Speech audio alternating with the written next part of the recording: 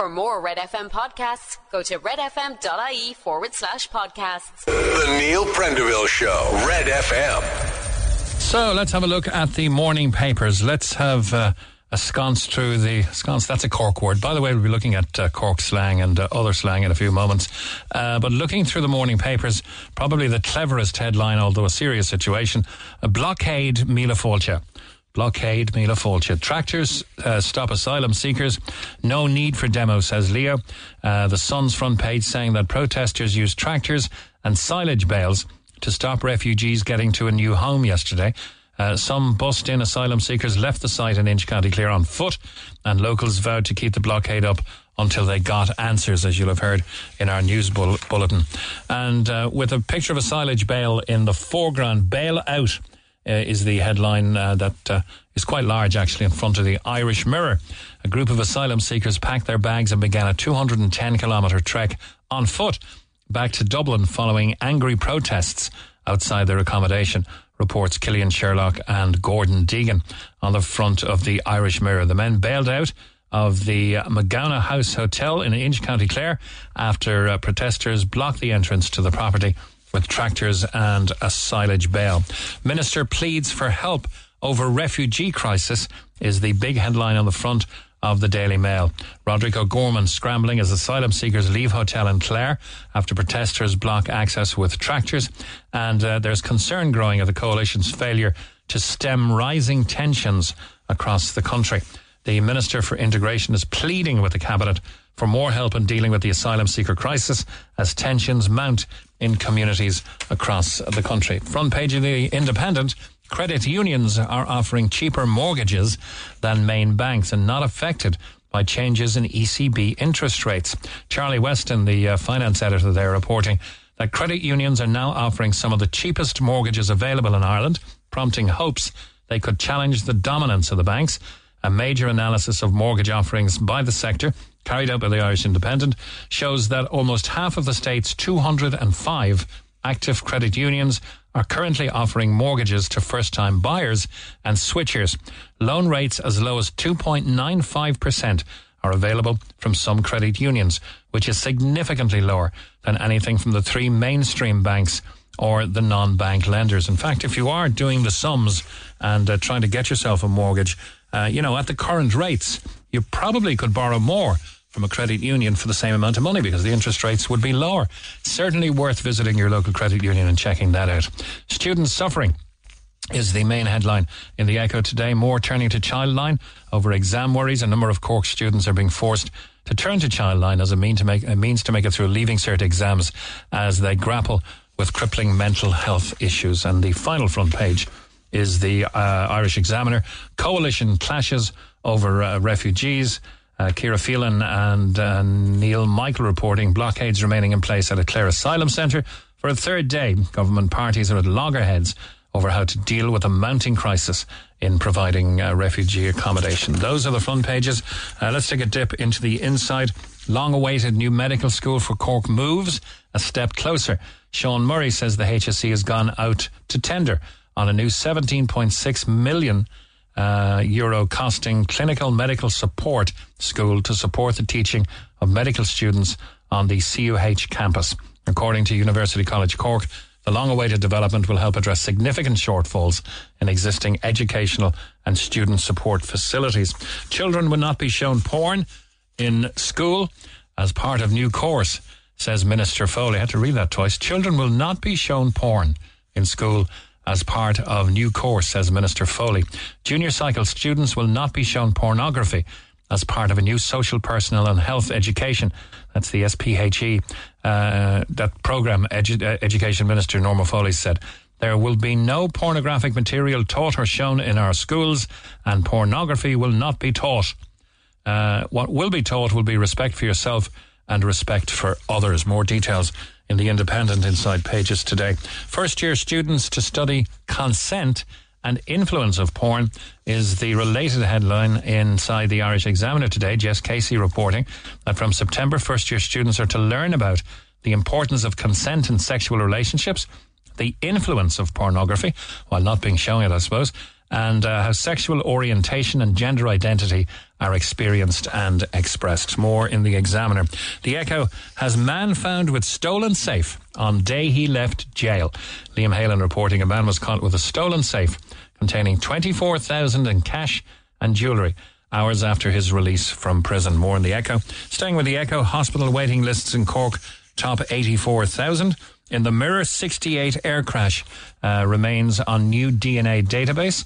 We'll be talking about this later in the programme. The hopes the list will finally end the pain for families who are still looking for loved ones. Gallagher stands down as Derry GAA boss after abuse allegations. Rory Gallagher has stepped down as Derry's senior football manager. The county board confirmed last night. I always wondered how difficult it would be to have the same name as somebody that was famous, that, was around before you and famous, like Rory Gallagher or Michael Collins or any of those big names. Homer Simpson is a case in point. There are 7 real-life Homer Simpsons, I believe, who predated Homer Simpson, of course, on the screen. But imagine being stopped by an officer of the law. What's your name? Homer Simpson. Get out. Anyway, Rory Gallagher, the Derry senior football manager, has stepped down. The county board confirmed last night. Eamon Ryan, same picture, 2 different papers. Fuel duty must rise. Excise and duty on petrol and diesel must rise in 2 weeks if Ireland is to have a stable revenue base, Transport Minister Eamon Ryan said yesterday. The government cut the levy in March last year as fuel prices soared due to the war in Ukraine. Isn't the start of that 65 billion already after being identified? Was it 4.5 billion of a surplus compared to government predictions came in the last round of counting? Anyway, in February it announced the cuts would be restored on a phased basis between June and September. So the first increase on June 1st will add 6 cent and 5 cent to a litre of petrol or diesel respectively. When asked if he believed it was appropriate the fuel prices should rise while the country is in the middle of a cost of living crisis, Mr. Ryan said the cuts must be phased out. The Green Party leader added, "We set out clearly that's what we would do.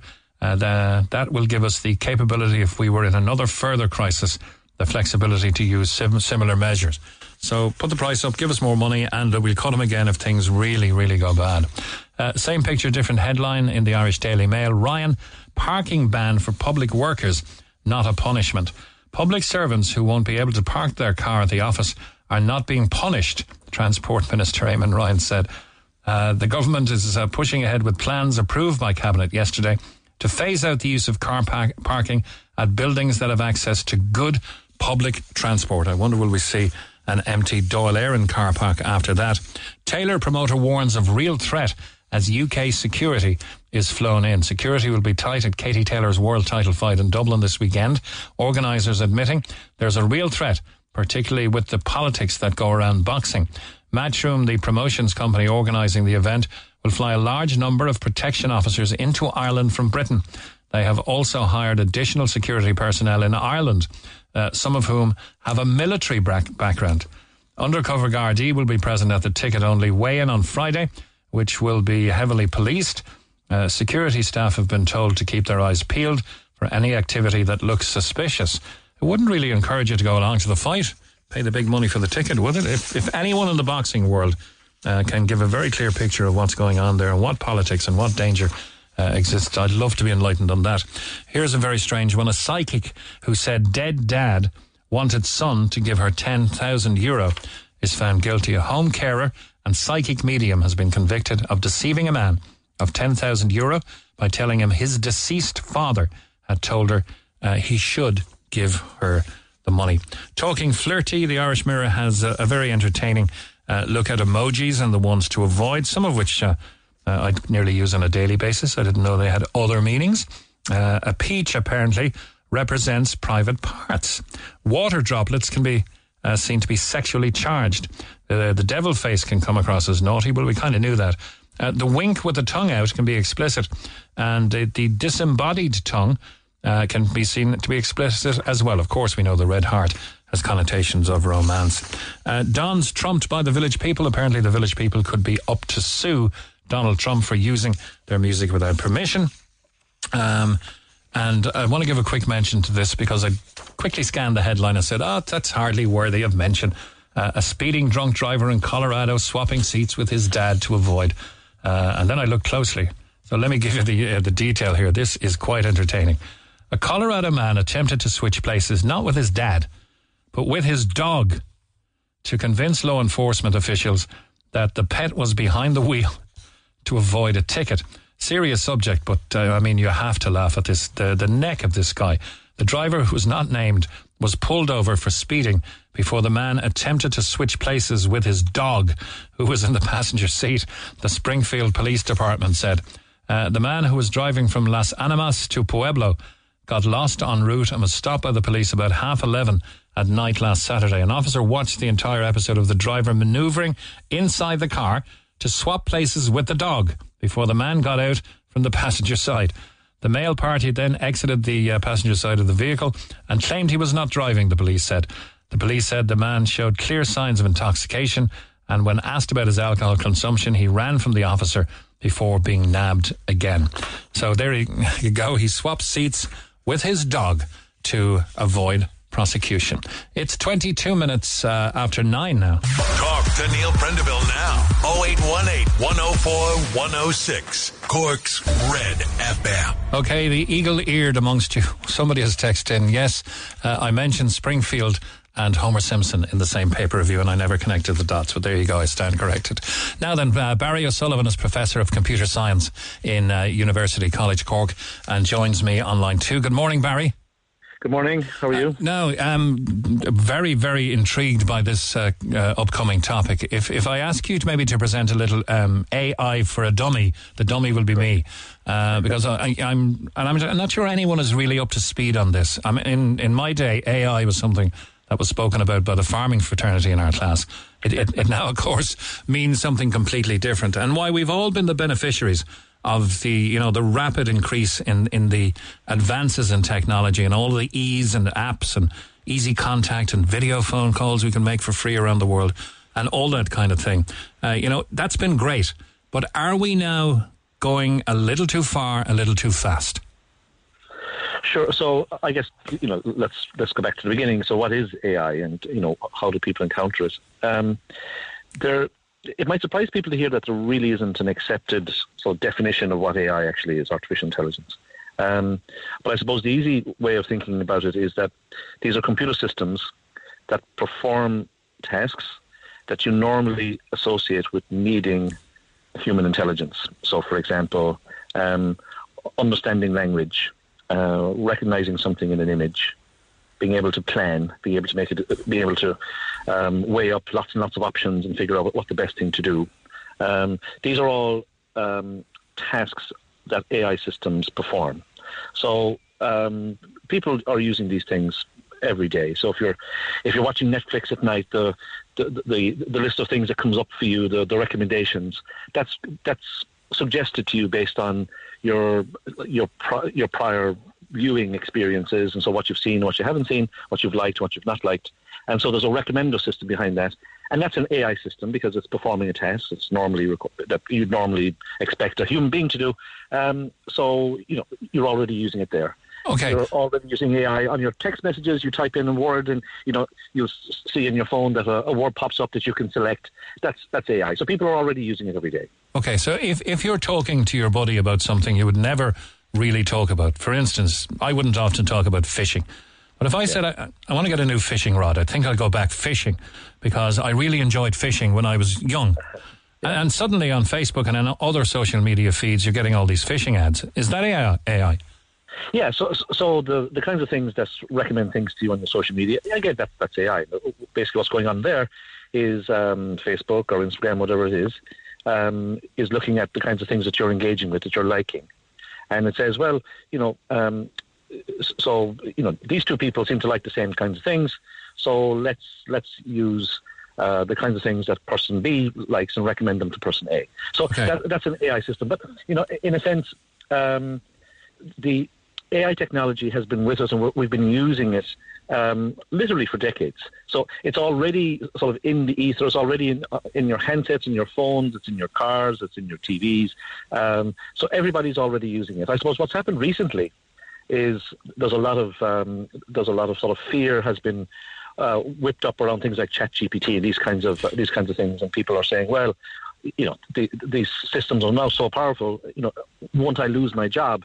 But I think that really is fear, and we're nowhere close to that whatsoever. Okay, let's get on to the losing the job element in a moment, but Sure. for the completely uninitiated, i.e. me, and for any of our listeners who don't really know much about this, with the release of that app in November, it had over 100 million active users, making it the fastest growing online consumer application ever. Please explain to us ChatGPT. Yeah, okay. So ChatGPT is what's called a language model. It's a computer program that generates text. And again, people have been using language models all the time. I think everybody who has a smartphone and who writes text messages, you'll see that when you start typing a text message, hi Michael, you'll see on the top of your phone that a word will be predicted, what the next word might be. Okay, so and you might start to type the word, and you might get a bunch of words that you could use in your message. That's a language model. ChatGPT is a super powerful version of that. It doesn't predict the next word, but it predicts maybe the next sentence or the next paragraph.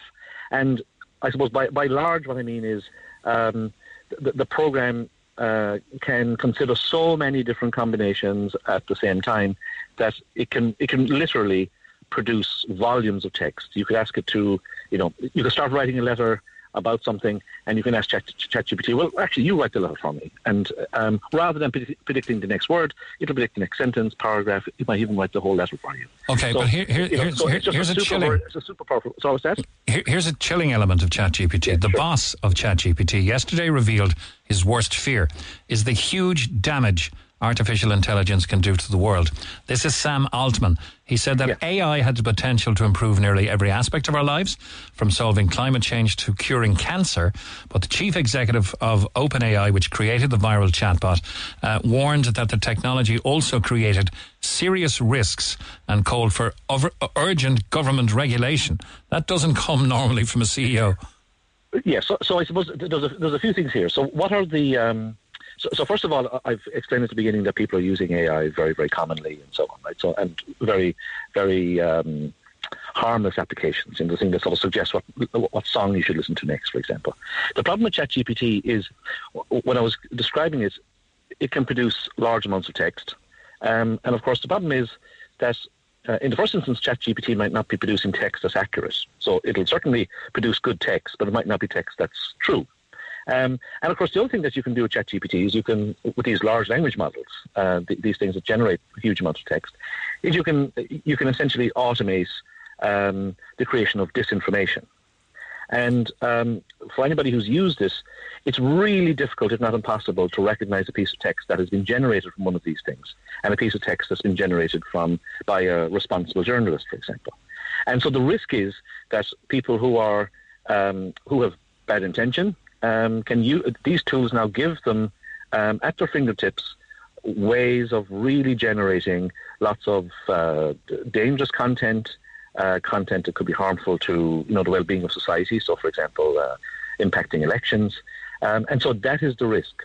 And unfortunately, the problem with technology is, like, what is the purpose of technology? The purpose of technology is to remove frictions, and now we have a technology that removes the friction between you wanting to say something and you being able to create a piece of text that can be sent around the world in seconds, and that is the risk.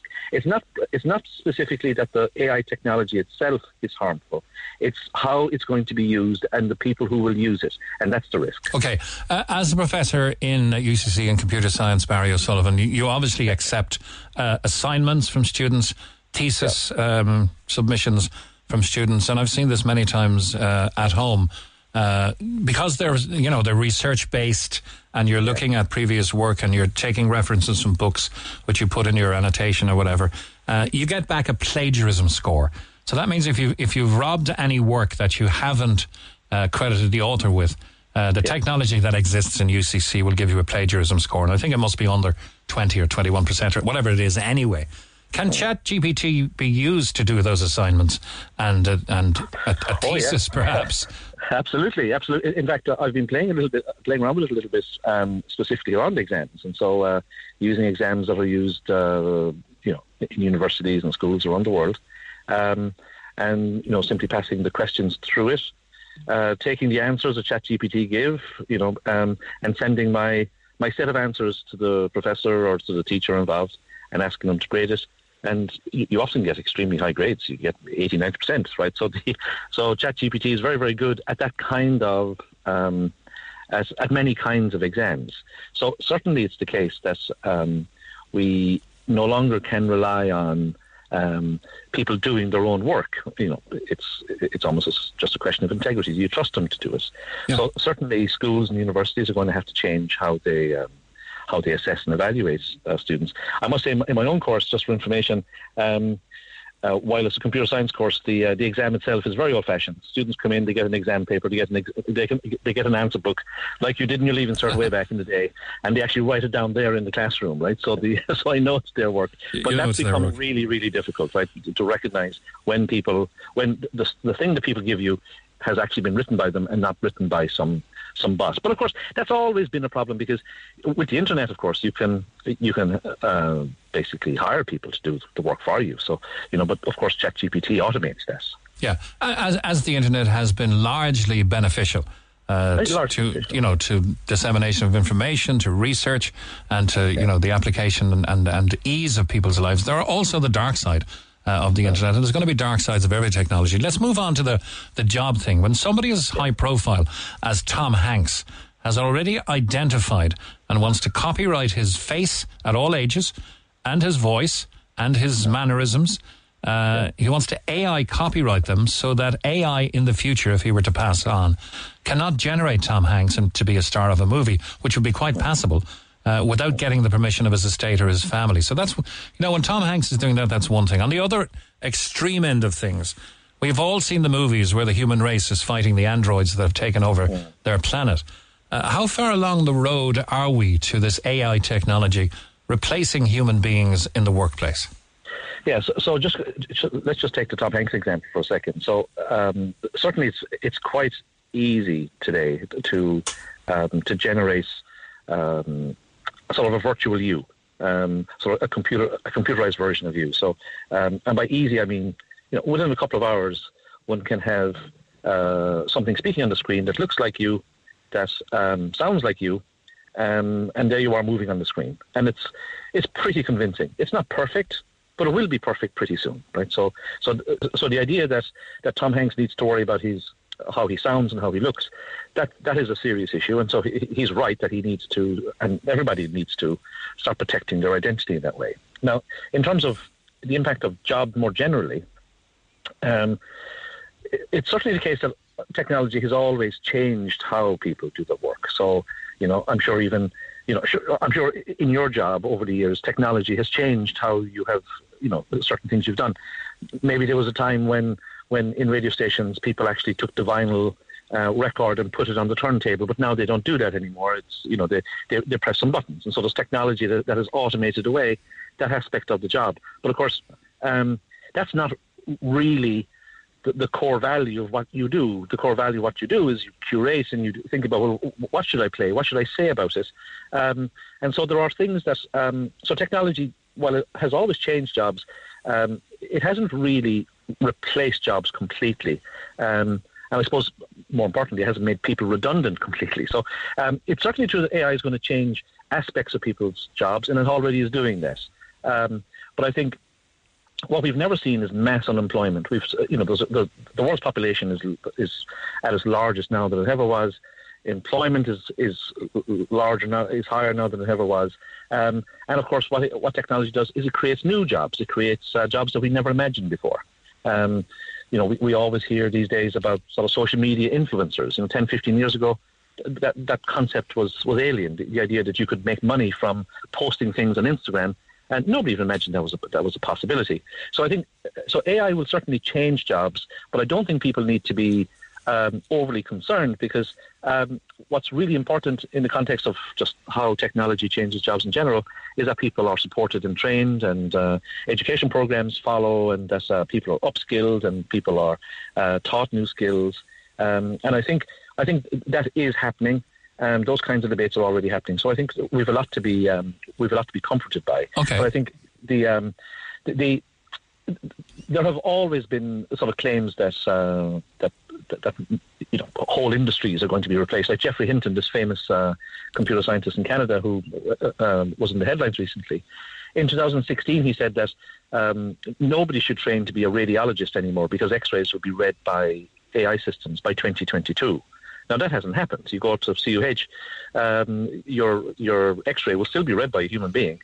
In fact, there are probably more radiologists now than there were in 2016. So not only has the prediction not come through.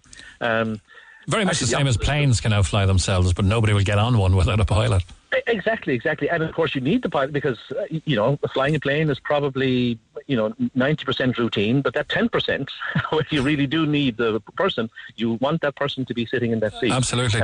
Talk to Chesley Sullenberger about that one. It's a very respected almost daily publication. The Irish Times found it very hard to distinguish real from AI recently. They ran an opinion piece by a 29-year-old healthcare worker, Adriana Acosta-Cortez. There was an argument suggesting the use of fake tan by Irish women was cultural appropriation. It turns out her headshot and the entire article was AI generated. It was a big story this week. They published it as fact, realised it wasn't, and issued an apology. Yeah, that's an amazing story, and I think we will see more examples of people being caught out by that. For example, if you're on social media talking to somebody, imagine you're chatting to someone online. Not only do you not know if the person is who they say they are, you don't necessarily even know if that's a person, right? You could be talking to an AI system. So I think what we have to figure out is how are we going to get back to an environment where the relationships, the interpersonal relationships, are important. So, for example, what I found really surprising about that Irish Times thing is that they published this piece, but nobody knew who this person was because, of course, this person doesn't exist. Mm-hmm. It's interesting that an editorial decision would be taken to publish such a thing.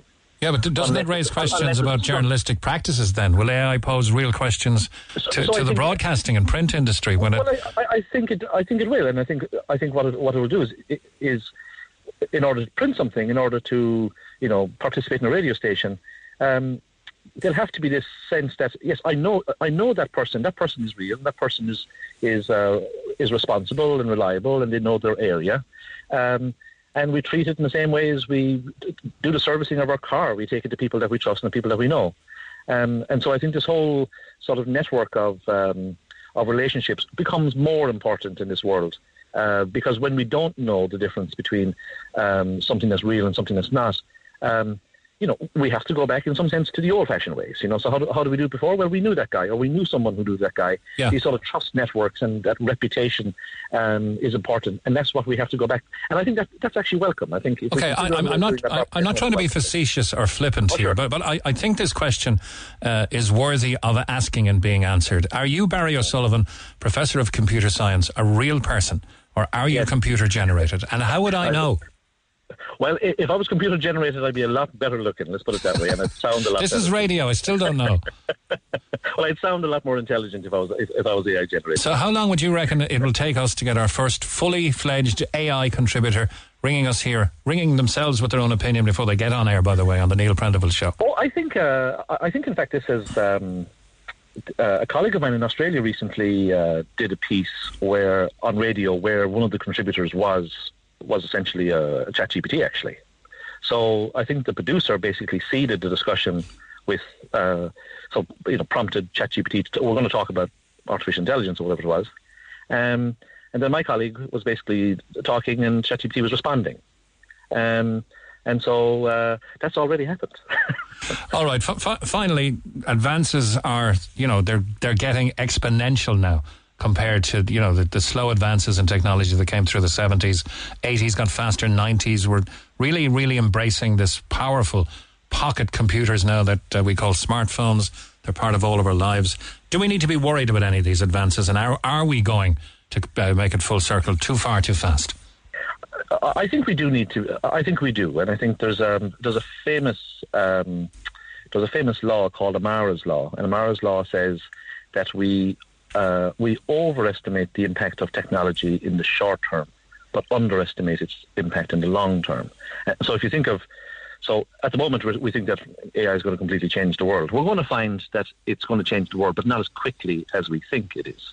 But I think, we'll look back in 10 years' time, and we'll see all the ways in which AI has totally changed the world. Think of the iPhone, for example. So in 2007, the iPhone was released. We all thought that, well, finally, here's a calculator I can actually see.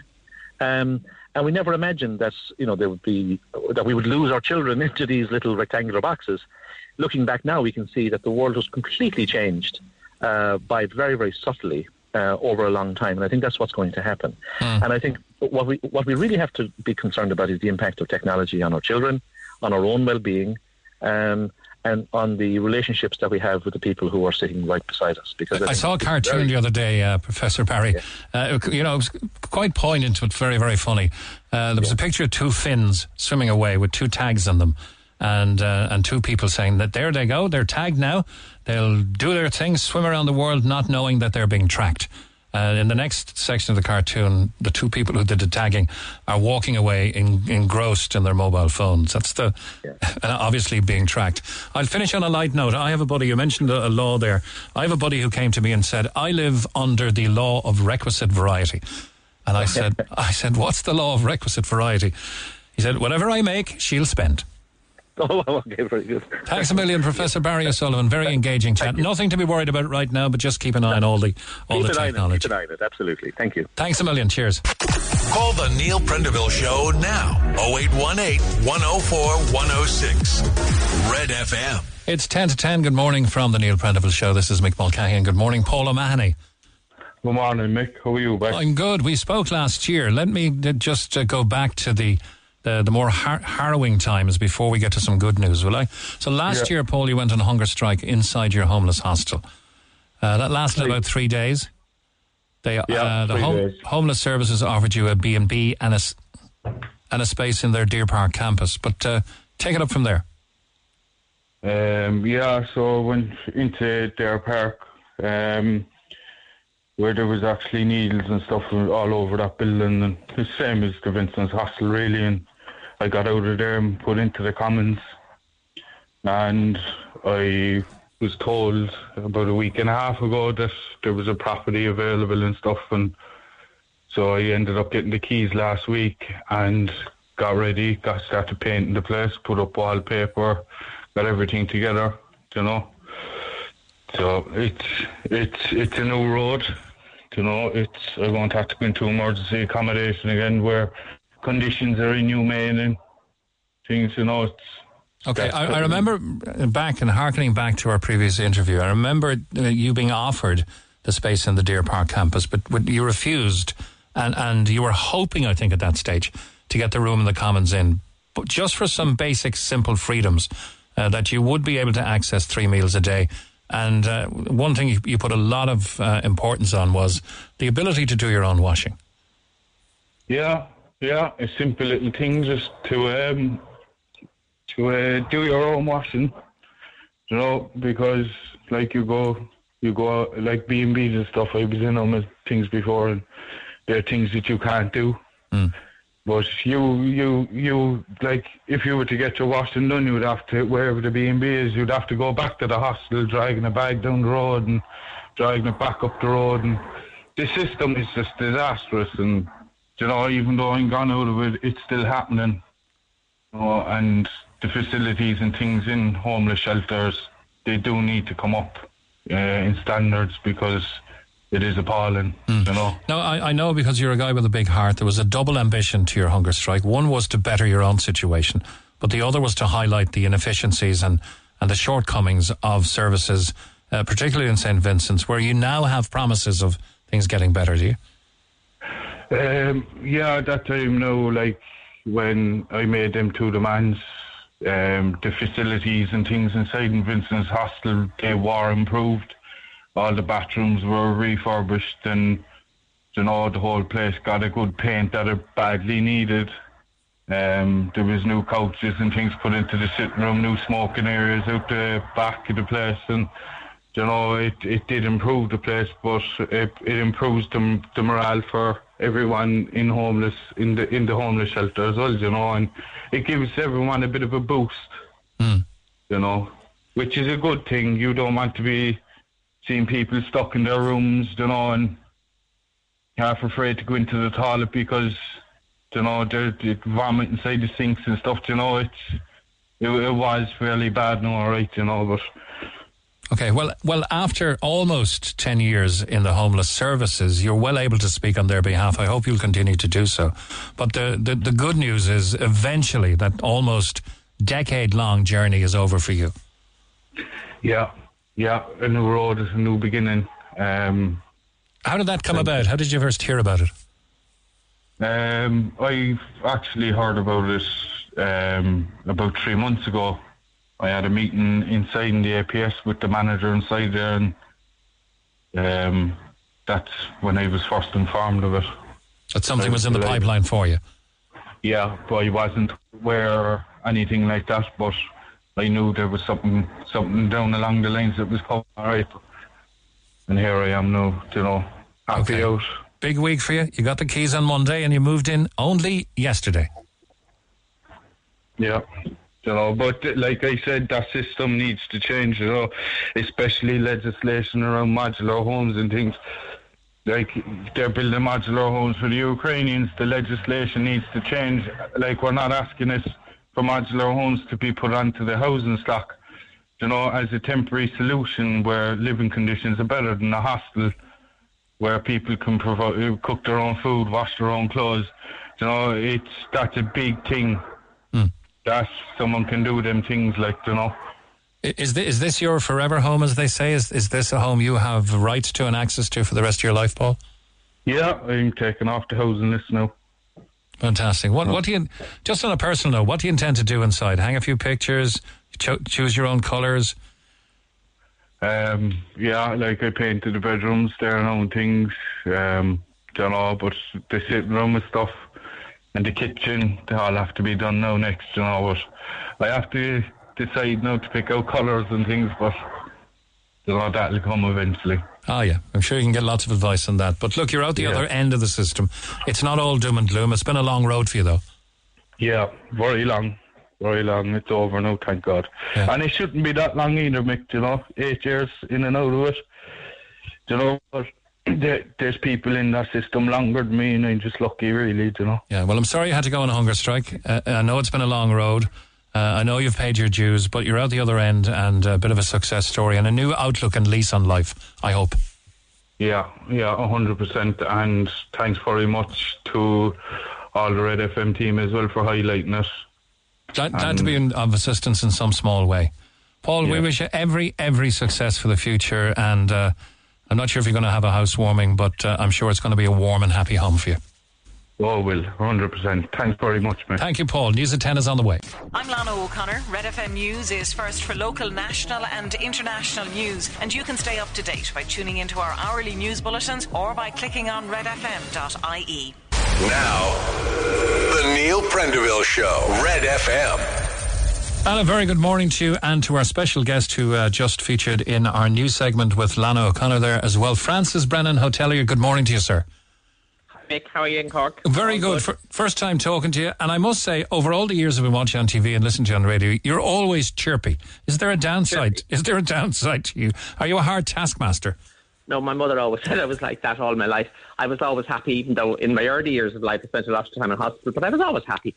I just got on with what the situation was at that time. And sure, listen, people worry about things and they worry about things and they worry about things, and it's all about nothing. Yeah, so well, just keep going. As the old saying goes, Francis, comes a time, and the time has come. The Brennan brothers are getting out of the five-star hotel business. Did I detect a little bit of emotion in John's voice there during the news? Yeah, no, John is, well, no, like we're both emotional, as you can imagine, after over 40 years here, right? But, you know, as you say, there comes a time, and the time could not be better. First of all, we have a great year pipeline of business on the books for this year, which is very encouraging. Our last 2 years were fantastic. We have spent up to close to 3 million on both properties in the last 3 years. So we're at pristine condition. We're raring to go. And, you know, people say go out on a high rather than wait until. things dip, and and family businesses are notorious for getting complicated. And I'm 70 this year now, so we're moving along. So rather than be dealing with businesses, it's better to deal with cash, hopefully.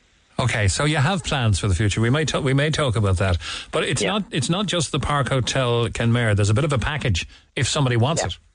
Yeah. No, there's the Lansdowne. It's the Park Hotel Kenmare and the Lansdowne Kenmare are for sale together, individually, or not at all, depending on what way it falls. All right, we're very confident that the market is perfect for what we have to sell. And as I said, we spent a lot of money on them. They're both, you can walk in and trade tomorrow. You don't really have to do anything. Oftentimes when you take over a business, you have to revamp and pull out and spend money. But you would not have to do that with either property. So that's because you've been pumping money in since the debacle of 2008, when you were probably a little bit overstretched. You took on a partner at that stage, didn't you? Yeah, we did. Yeah, we took on Fergal Lupton from the Glendimsworth family at that stage, because we had built apartments which finished in 2008. And we sold one for 1.7 million. Everything fantastic, going great. And we didn't sell another one for 8 years. So it wasn't funny, I can tell you. I'm laughing now, but there was times when we went to visit the bank, and we were always dead straight with the bank. But the bank were the same as ourselves. There was nothing happening anywhere. So anyway, luckily enough, we managed to find somebody, a knight in shining armour. And here we are today. And we would not be here today without that knight in shining armour. So we're absolutely delighted. That's great. Now, of course, you're the maestro when it comes to dressing up businesses, dressing up appearances, dressing up methods to bring businesses back to health and life. And you've done that especially in the park. I believe you banged about 3 million in there, did you? Yeah. Well, no, that's in the last 3 years we spent 3 million in the park and on the Lansdowne, refurbishing now, not buying. Of course. But is that with an eye to selling? Back then, it probably would be that we were getting all our ducks in a row, because we have spoken about when we took our partner in. Like I said at that stage, now listen, like this will be sold someday. I'm just we're not going to be here for 40 years. Do you know what I mean? Yeah. I said, because it was probably always my intention that when I would get older, I don't feel old, of course, but when I would get older, that we would probably sell on the property. And I made that quite clear in 2016. So since then, we would have been working towards gearing up the property for that type of thing and making it sale ready, as the fellow says. So that's where we are today. Okay, it's a mouth-watering price at 20.5 million. Will you give it to me for 20 cash? Yeah. Come down, I'll meet you at 12 o'clock. What was I going to say? No, it represents good value for money. It's an iconic property. It has international reputation.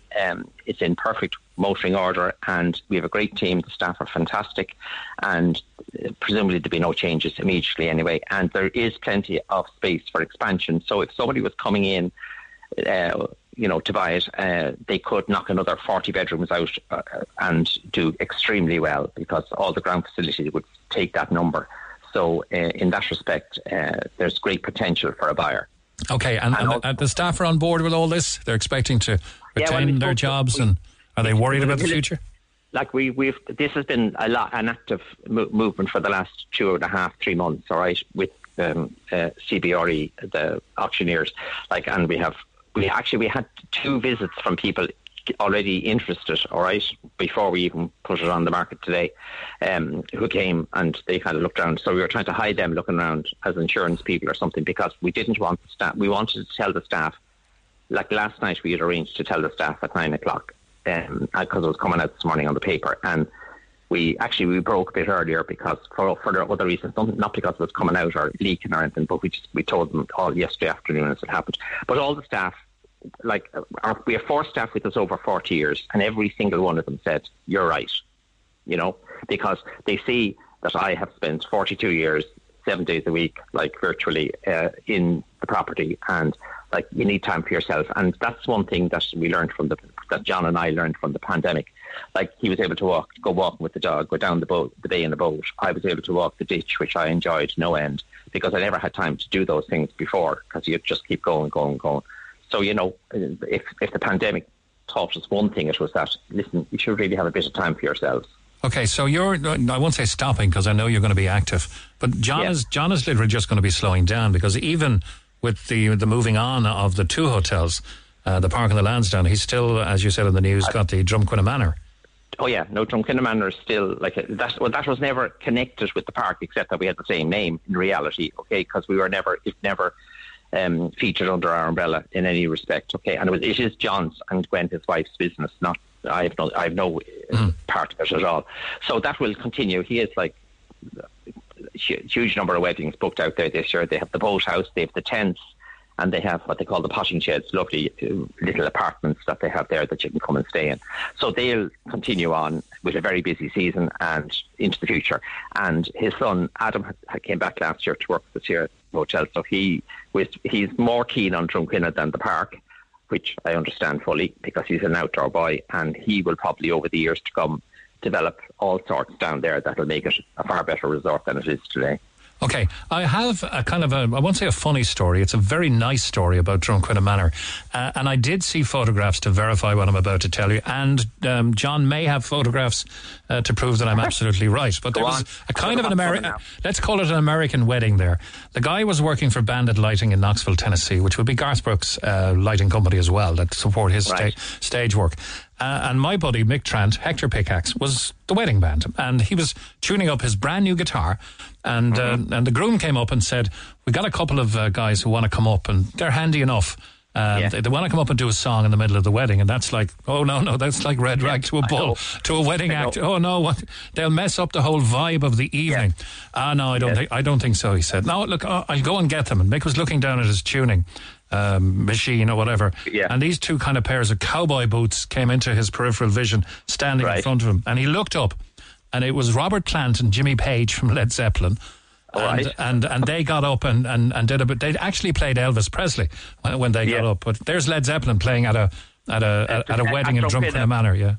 Playing Led Zeppelin, yeah, exactly. But that's a good one, right? Well, he's had a few funnies down there like that now, because as a resort, it's very private. Like nobody goes. It's only for the weddings, the manor house. So there's only wedding people there. So it's very good.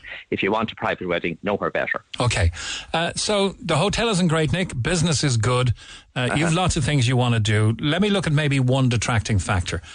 What will a new operator have to expect to fill the very big shoes being vacated by John and Frances Brennan?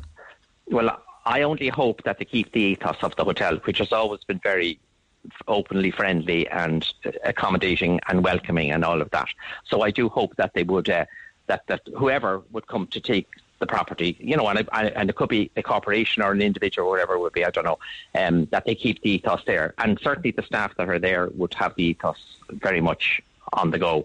And that's something that I do hope survives, but I can't say it will or won't.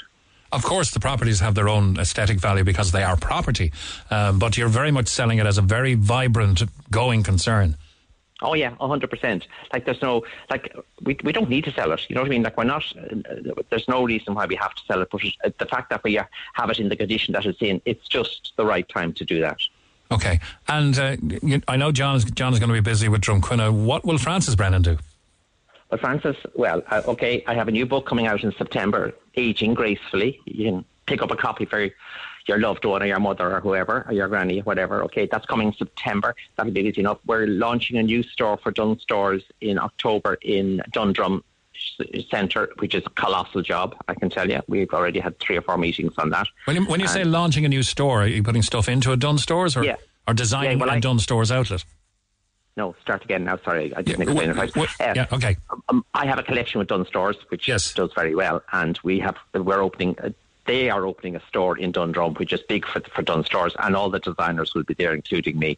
So we have to already look at our space and what we can put in it, and the different shelving and all that. Like there is a colossal amount of work involved in opening a new store at that level. Yeah. So we've had 2 or 3 meetings already with. Not me now, everybody, not just me, with a German company that designed for Dunn Stores called Schweitzer, and they're designing the new store, which will be very exciting. And then, as well as all of that, we're filming at the moment for At Your Service for next year. Yeah, so the brand of Frances Brennan will very much continue to be a working brand. It will. There's no change in that area at all. And all the expertise, like people say, oh, well, you won't be able to do At Your Service anymore. Like, you don't just forget what you did for 42 years.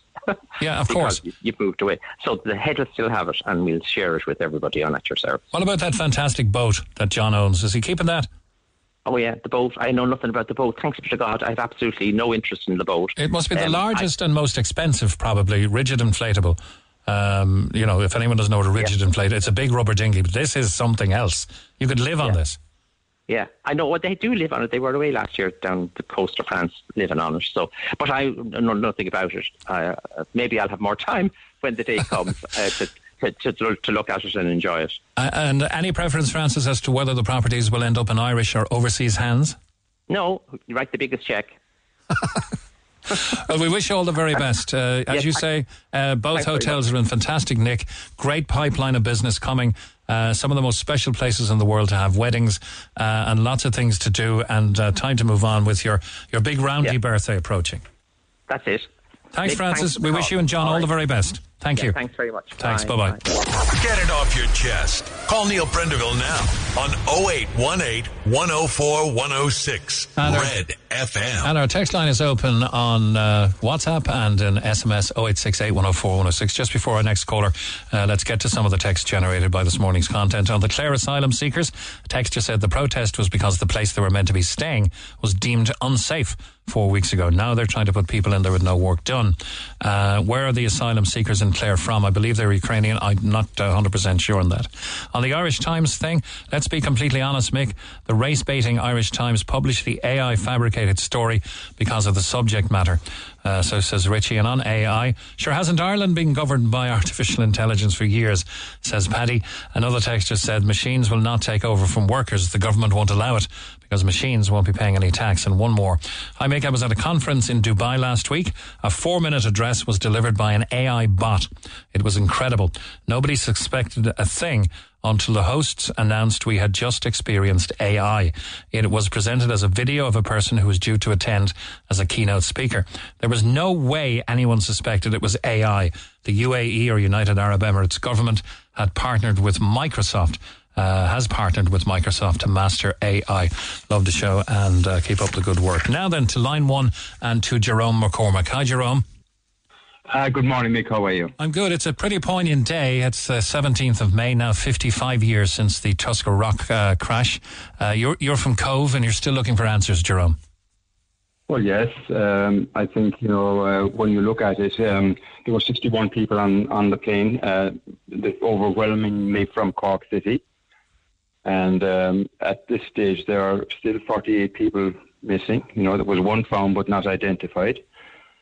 And there were 13 bodies found which were identified and buried, of course. But we're wondering what about all of the O'Briens, the Noonans and O'Hallorans and Heffernans and everybody else from Cork, That site is, I suppose it's a burial site, really, undersea, near Tusker. Yeah, but remains have been found in various parts of the coastline. Maybe not fully identified until now. You're hoping new DNA will enable that identification. Well, in our case, the body was found and was buried in Crosstown, and was found at sea and buried in Crosstown, and the DNA was taken by Dr. Raymond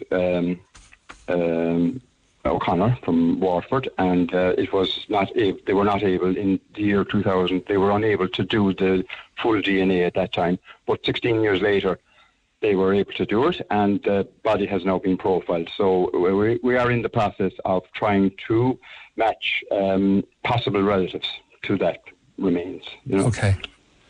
That it's going on 55 years later is kind of sometimes hard to believe. It is, yeah. But at the time, like Dr. Raymond Cuddihy and the other pathologists, they did their very best. I'm sure of that, to try to ascertain the identity. Any pathologist, it's their main aim in life is to identify. Yeah. I remember 20 years ago, maybe on the 35th anniversary, doing an extended program on it, and whereas a lot of the detail has eluded me now, there was suggestion that there was an effort to try and place the crash on pilot error, but never ever, really successfully achieved by the powers that be, because there is the unanswered question, if I remember, of a stray missile coming from an RAF base in Wales that was an errant missile and maybe fired in error that may have downed the St. Phelim. Yeah. Well, of course, that is military. There's a military secrecy as well. So, you can speculate and you can say things, but you can't prove it. Okay. It can't be proved. I don't think it can be proved anyway. But 55 years on, the relevant department is now intending to carry out exhumations, where possible, to obtain samples from. Is it 16 unidentified remains? Well, the problem in Tuscarora air crash was that there were 61 on board. There was 13 found and quickly identified, and there was one body then found a few weeks later, and that body was eventually DNA profiled, and that's the stage that we're at the moment. That body could be from any one of possibly 30 families. So all of the Irish families have been profiled, DNA profiled, and there has been no match. But including myself, of course, profiled for DNA, and my brother was on the plane, and it could have been him because the initial pathology suggested a male and suggested a fully grown male. So those were the criteria that people looked at when they were going to further their DNA profiles and to see if they were the families, who members of that family, that remained was a member of that family. So they had to do it through DNA, and it's ongoing, but it hasn't reached any conclusion yet, unfortunately. But I welcome the Department of Justice. It's a very good step, I think, in the right direction, and that John Hand's article in the paper today is very, very good, and it's very forward-thinking. Okay, tell me a little bit about Niall, because 55 years have gone by. He was an international textile consultant, which he was well used to travelling around, from country to country, and he was with a consultant in New York, Werner's in New York, and they had factories, and they were opening factories, and he was involved in all that sort of thing. But in earlier years, he played with Dolphin, and he was manager of Quinlan's in Glanworth for a while, the wool factory there for a while, So he was well known around the place, and he was a great party person. You know what I mean? The piano, the pints, and all the singing was great crack. Especially when I was young, I remember all that part of it. So but he was heading to Heathrow to go on to Switzerland for a job interview. He was going on to Switzerland for a job interview. That's the reality of what he was doing. Yes, yeah, and I mean all those other people from Cork, the O'Callans, McCarthy's, and the Delaney's, Galvins, and Kellys. All these people, they're missing. They're still missing. You know what I mean? I know, and I'm looking at the article on the paper today. It's very heartfelt for people to think about it and to see the progress that is being made. I'm not sure if you're familiar with the family's passenger by passenger, but my late buddy Frank O'Brien had an uncle on board who was a priest. Yeah, yes, that was Father Hegarty. Oh. Yeah, Father Hegarty. And Father Hegarty from Ballyfayhan, he was priest on board. And one poignant thing, you're mentioning poignancy. The people were getting on the plane at the airport in Cork in 1968, in March 68, and everyone was kind of on board except one elderly lady. And she was sort of kind of turning away from the steps of the plane a little bit and kind of undecided looking. And apparently her relatives came down and said, come on up, and she still wouldn't go up. But then the relatives went back up the steps, and down came Father Hegarty. And he had one quick word with that elderly lady, and she turned up the steps straight away. Whatever he said to her, Of course, the Titanic anniversary has slipped by us again on the 14th of April.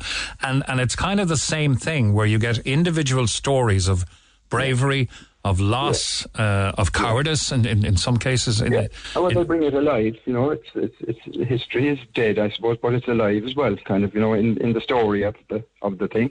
Yeah, there was a man who, for instance, just to get into specifics, there was a man who had very distinctive tattoos, also had a double-lined heart inked above his right knee. It's amazing stuff, it just shows you the other side of forensics and the other side of pathology, it can be hard to deal with, but they're doing a fantastic job. I have to congratulate the department, and I really think it's amazing, and I've had great help from the likes of Ger Keeley. He's a retired Garda pathologist in Wexford, and the undertaker in Mulligan's Undertakers in Wexford, been fantastic, unbelievable, helpful, and the late Dr. Raymond O'Connor in Waterford he was an amazing pathologist, and he did the initial extraction of tissue for the DNA purposes, Okay, will the fight for information, Jerome, continue very much like the very sad Stardust case? Will it continue until the last of the relatives pass away? Yeah, it's very akin in many ways. We're not. I'm not. I'm just interested to know what happened, really. That's, and then it can move on very easily from when you know what has happened. But you mentioned various. You can mention various aspects that did this happen or did that happen. But if you're bringing up any speculation, if you're serious about it, you must have evidence, Like there's no evidence of corrosion or a swan going up to 17,000 feet and hitting the window of the plane. There's absolutely no evidence of any of these things, Where do your personal feelings lie between pilot error, mechanical failure, missile? Well, I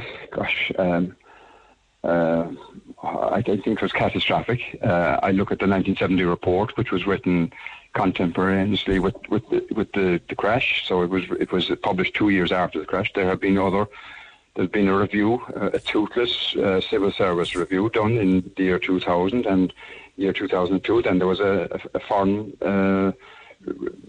Australian and French combination of supposed to tell us what happened, and it's kind of fanciful, really, all of that stuff, and not proven at all in any shape or form. And no, I think that the 1970 report is probably about the nearest, and it does mention missile. So okay, I can't say any more.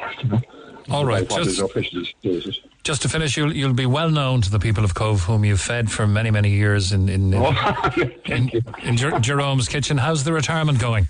Oh, it's going great, Mick. Thank you very much. Yeah, you're not thinking of retirement, I know it. I'm nearly there. Yeah, no, you're not. You're a long time to go. But the thing is, it's to enjoy life anyway. And I think about this whole subject, and I think it would be very nice to move on, and that the people who know, would they please say what happened, Yeah. And I'm amazed at the amount of stuff that is available in Kew in the National Archives in London.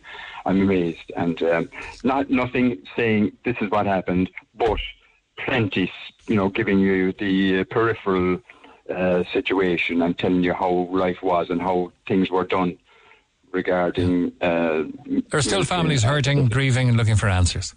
Well, there may be, yes, there should be, yeah. And we had a lovely commemoration in Shandon this year, the 24th of March. And we had a bell, one bell for every person. So we had 61 bells, 61 people, and it was really well received, I have to say. Okay. I have to say. Jerome McCormack, I hope you eventually find that peace and that closure and the answers you need. Yeah, we will, of course. Mick. Yeah. Thank you very much, Mick. Thank you very much, Jerome McCormack. Cheerio. Thanks. Thank you, too. Bye-bye. Thank you. Bye-bye. 55 years ago since the Aer Lingus disaster. In fact, I think the only Aer Lingus crash in the history of that airline, when the St. Phelim hit the rocks just off Tusker. It's commonly known as the Tusker Air disaster. The plane itself was Vickers Viscount 803, and speculation still continues as to the cause of that tragedy. So my thanks to Jerome McCormack. Get it off your chest. Text the Neil Prendeville Show now. 086-8104-106. Red FM. Coming up on 20 minutes to 11 o'clock, John Paul O'Shea is a Fine Gael councillor in the Charleville area. Good morning to you, John Paul. Good morning, Mick, and good morning to you, listeners. Now, happy to highlight cases of need. Of course, We've all seen no bypass over my dead body, all that kind of thing, happening in various towns around the county and the country. But in this particular case, in Charleville, anybody who's travelled from Cork to Limerick or Limerick to Cork will know that part of your journey is going to be Main Street, Charleville. And another pedestrian in her 70s has died in a collision involving a lorry in County Cork in Main Street, Charleville. Can you detail that for me and tell me where you stand in calling for a bypass? Yes, Mick, well, I suppose first of all, look, there's a real tinge of sadness right across Charleville in the last 2 weeks where we've had 2 fatalities, 2 local people that have been killed on the main street in Charleville as a result of an accident. So I suppose, look, from the outset, I just want to offer my condolences and sympathies to both families involved. But yes, we in the town of Charleville have been looking for the M20 motorway and a bypass for Charleville for many, many years. And unfortunately, it hasn't been successful to date. Now we have the M20 back on track, but as you know, with large road projects like that, it's going to take a considerable amount of time to deliver that project in the region of maybe 7 to 10 years. Yeah, so it's a catch-22. You need the relief road right now, but maybe the powers that be are saying, no, it'll all be covered by the N20 project. Could not that project be added on to a relief road that's built first? Yes, indeed. So we have actually put that into our county development plan, which was approved last year. It is in the plan, so we have made provisions for it. But we've asked the TII, the National Road Authority, to look at putting forward the relief road for the town. It wouldn't only just take the traffic off the town, but it would open up certain elements of the town as well for industrial development, where we have a shortage of industrial sites in the town. But it also would open up the town for further housing developments, which is much needed in Charleville. So there's actually a double bonus here in terms of providing a relief road for Charleville. So I suppose, following the tragic events of the last 2 weeks, there is now a renewed effort in Cork County Council through myself as a member, through the other local members that are there, and the executive, to try and alleviate some bit of traffic congestion in Charleville. As you said previously, every evening, regardless if it's Monday, Tuesday, Wednesday, Thursday, Friday, or the weekends, there is gridlocked traffic right through Charleville. We have a national route, the N20, going right through the town, and there's no avoiding it. You have to go through the town. And as I said, the amount of traffic going through the town on a daily basis is just huge. Yeah. Now, there is a sneaky relief road, and it behoves me to mention it because I use it all the time. I'm travelling to Limerick. After the first petrol station on your right, not sure which brand it is now, it's orange anyway.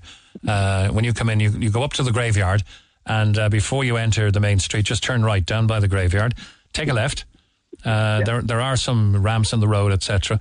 At the bottom of that T-junction, you turn right, and you've effectively bypassed the town. Now, I don't know, is advertising that going to make that a bit of a rat run, but I find it a very effective way to circumvent the traffic that's always gridlocked in the middle of Charleville.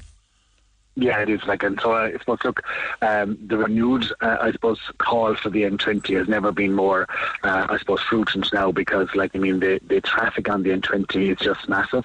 It exceeded all expectations. There is serious concerns in relation to road safety, not only in Charleville town, but in Ballybeg Bins, going through the town of Bushfant.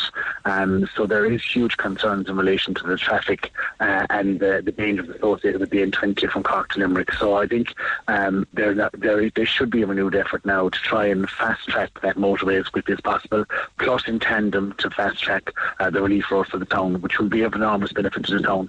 And it is really challenging for pedestrians and shoppers in the town to try and navigate the town pedestrian crossing safely because of the volume of traffic coming through the town. And it's not just, Nick, because the traffic is passing through. So most of the time it's at a standstill. That's when really the dangers happen. It's like the Charleville car park. We have Kevin Galvin in our production suite who has some information. You from that area, Kevin? No, I'm not from that area originally, but I do travel through it a bit. And I was actually travelling through it, unfortunately, the day that a couple of weeks ago where that man lost his life due to that accident. But we were actually trying to get to Shannon Airport that day, and we were on an expressway bus. So we got turned off by the graveyard there, going down towards the way you suggested, Mick, but we couldn't actually continue on the way that we went. So what ended up happening was the bus driver ended up having to be directed by one of the passengers on Google Maps. So instead of going as far as Kilmallock, who people would know if you kind of go that direction, you end up on the back road towards Kilmallock, we ended up following Google Maps in an expressway bus. So you can imagine how that turned out. So there was a 50-odd seater bus driving down these tiny, narrow country lanes with farmers literally, mouths open, gawping at this huge coach going down these tiny country lanes. So it just goes to show that, when things do shut down Charleville, there's no real alternative. There's no way of trying to get around the town, even if you're in a massive bus airing coach. And this guy was I'd say he never worked harder for a wage in his life. The amount of manoeuvring he had to do to get this thing round, tight country bends is just unbelievable. I mean, it was funny for us at the time, but my God, it's really, it just goes to show you when you think about these are the second and third biggest cities in the Republic, and that's the situation that we're left with. Yeah, and of course on the back of a very serious situation as well. Councillor John Paul O'Shea, could that, as I call the graveyard relief road, be temporarily maybe extended, widened, used as an effective bypass for the town? Not really, Mick, because I suppose we're in a residential area. You're bypassing St. Joseph's and Charleville there. A lot of people do use it, a lot of local people use it, but it's not appropriate for heavy goods vehicles from Port and Clay, and that seems to be the problem in Charleville. Most of the accidents that are happening are heavy goods vehicles, and so that seems to be the problem. But this relief road could be built within 3 years if we put the pressure on and if we get the approval from the TI to proceed. So that's where we need to go. That's what we need to do. Yeah, Kevin touched on a salient point there, because with the completion of the Macroom bypass, it's almost fully complete now. You're going to have almost direct motorway connection between Cork and Killarney, yet none between Cork and Limerick. Yeah, and the need for the motorway between Cork and Limerick has been identified several times by the Charleville Chamber, by the Mallow the Chamber as well. So there is a huge need for that motorway to advance. There was an allocation of €5 million to this year to Limerick County Council to advance it to design stage and to issue the CPOs. And I think we can do that by fast tracking it a lot quicker and can get it built. Everybody in Macroom can see the benefits of being bypassed in the last number of months, with the first section of the Macroom bypass being opened. So there is opportunities there as well, and I'm sure Charleville will welcome those opportunities. Okay, so what's the short-term solution? That 3-year plan? The short-term solution is to get all the pedestrian crossings. There's 5 pedestrian crossings in the main town that have been all put in over the years. I would think that they need to be upgraded and highlighted more. Certainly I think there's a campaign there with the Road Safety Authority through the Cork County Council and through the local Gardaí to encourage people to use those pedestrian crossings safely. We haven't made huge advances in pedestrian crossings the last number of years, including tabletop ramps, including... what does tabletop mean? Tell me what tabletopping means.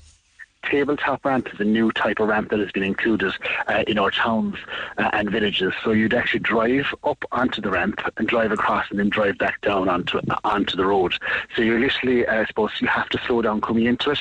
You have to step up onto it and drive off it again. So that's becoming a new mode of, I suppose, traffic calm measure that's available in our towns and cities. And it's probably a new development in many of our towns and cities. And I think that's something that would benefit Charleville going forward. So we've raised this, myself and other local members have raised this in the last number of months in terms of improving the traffic light situation in the town as well. And I think the short-term to medium-term goal is to get the bypass for Charleville up and going. Okay, you guys are in power, by the way. How hard is it to speak to those who walk the corridors of Leinster House to get something done before more people die? Yeah, well, I think there was an open book in terms of the M20. I think it is back in the National Development Plan. It is included, but I don't think, as I said, I think we need to refocus ourselves in relation to the main street in Charleville to ensure, I suppose, we do get the money that's needed now to upgrade the street and to make it more safe for everybody, not only the pedestrians but for the motorists. Okay. We'll watch it with interest because it is badly needed. And how long do you think we'll be before we have direct access between Cork and Limerick fully by motorway? Yeah, the suggestion is we're going to have it in 7 years, so it's 2029, 2030. But certainly I think the towns of Charleville and the towns of Buttevant can't wait for that length of period of time, and so we do have to have interim solutions as well. Yeah, because I believe there's a plan to force motorists going to Limerick to go through Care by motorway at the moment. That's fine if you're leaving from if you're leaving from Cork City, but if you're leaving from Mallow or Buttevant or something, you still have to go through Charleville. And the challenge is, Mick, as you know, from travelling from that area, like the N72, the N73 is being upgraded at the moment. They aren't very ideal roads either, so until you get to Mitchelstown, until you get onto the M8, there is a real challenge and network to try and get access, particularly for heavy goods vehicles who are travelling from North Cork, from Kerry and from West Limerick, that have to go through the North Cork region to get to either Cork or Limerick. There's a real challenge there at the moment to try and get that going. So it's like, having the connection between Cork and Limerick is vitally important. Okay. We'll watch it with interest. It's going to hopefully come in our lifetimes, that direct connection will be there. And I think it'll invigorate the town of Charleville, where it must be very difficult for the businesses on the main street, that their customers must brave the traffic gridlock to get in and do some shopping.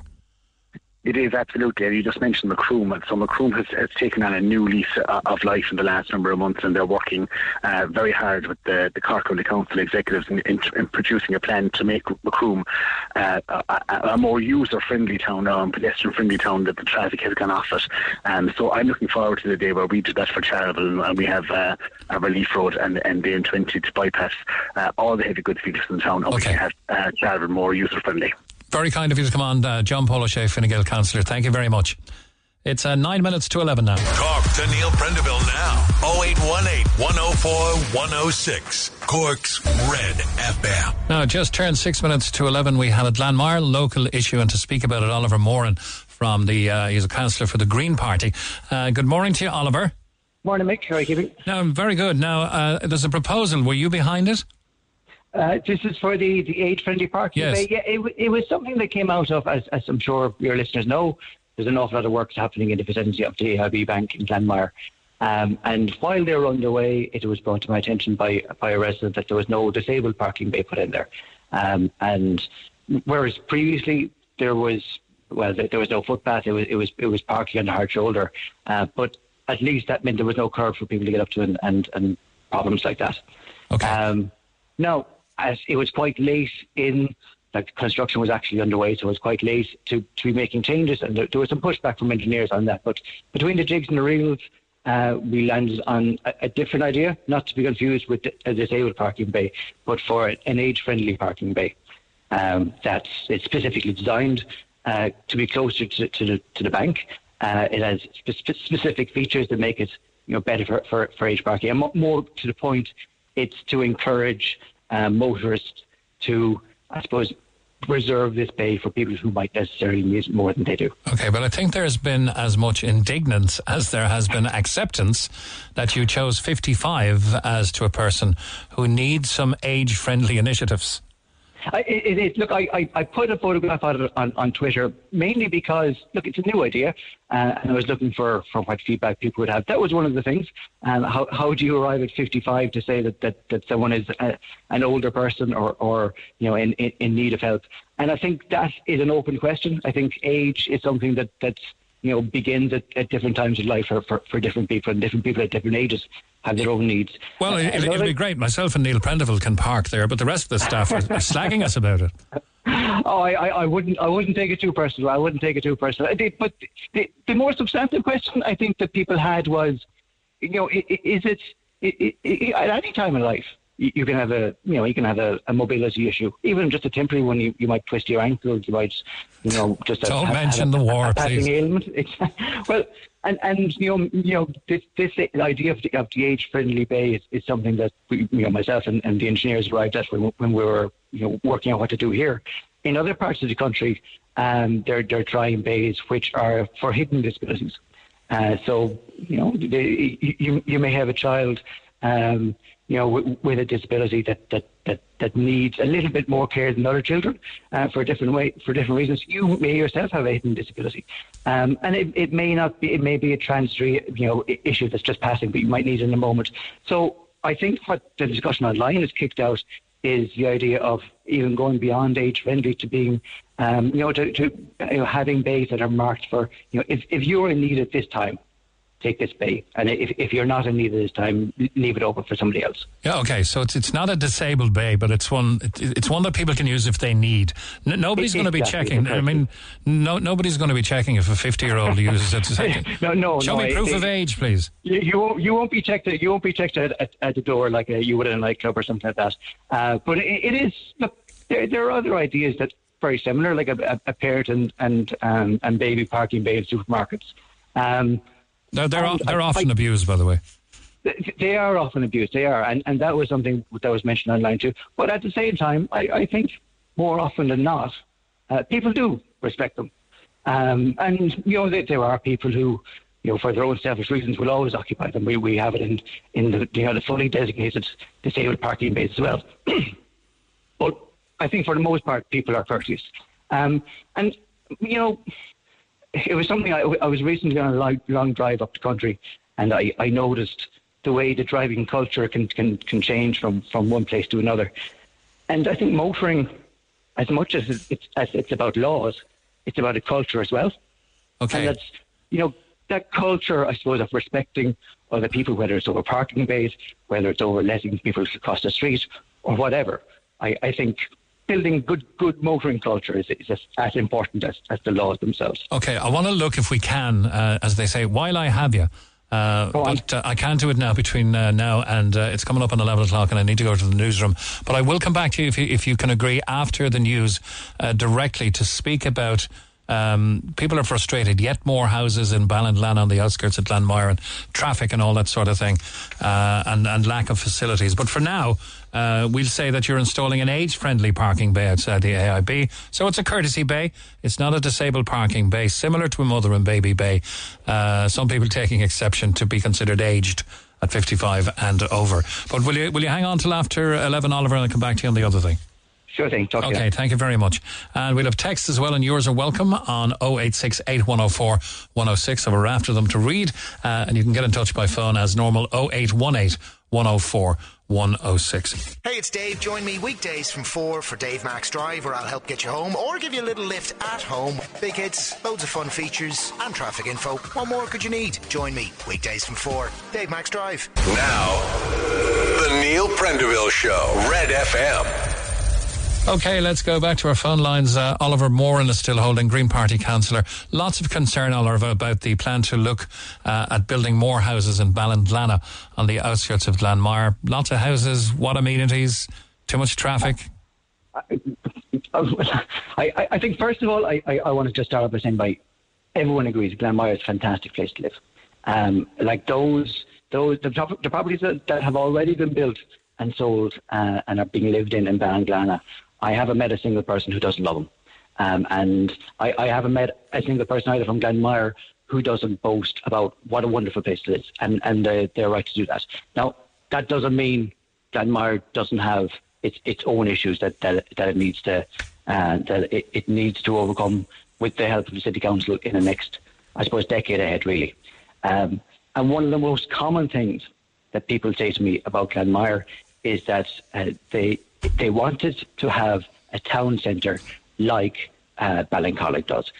People in Glanmire, if you think about it, if it was a town by itself, it's a town of 10,000 people, and it doesn't have a kind of an identifiable town centre with the amenities that would go along with that. It has 3 beautiful villages, really beautiful villages in the old Glanmire village, in Riverstown, in Sallybrook. But that kind of core that's has been developed there in a place like Ballincollig hasn't been developed over the years in Glanmire, and I think that's a really big challenge. I suppose the closest it comes is the shopping square, really. Now, there was a bank there that's closed down. I'm not sure is there a second one, where Super Value is and Luciano's Pizza and all those. Yeah, so there is that, and I suppose that would be an essence of something. So what I was able to achieve in terms of the city development plan when it was being negotiated last year is a commitment to over the next few years coming up with a framework plan for Glanmire. Now, we're not necessarily in a bad place either. I think the works. Well, like what we discussed about before the news was maybe the smallest of those things in terms of an age-friendly parking bay. But in terms of the transport infrastructure being put in Glanmire, we're in a really good place. There's about 50 million euros worth of transport infrastructure being put in Glanmire over the next 2 to 3 years, so really the short term.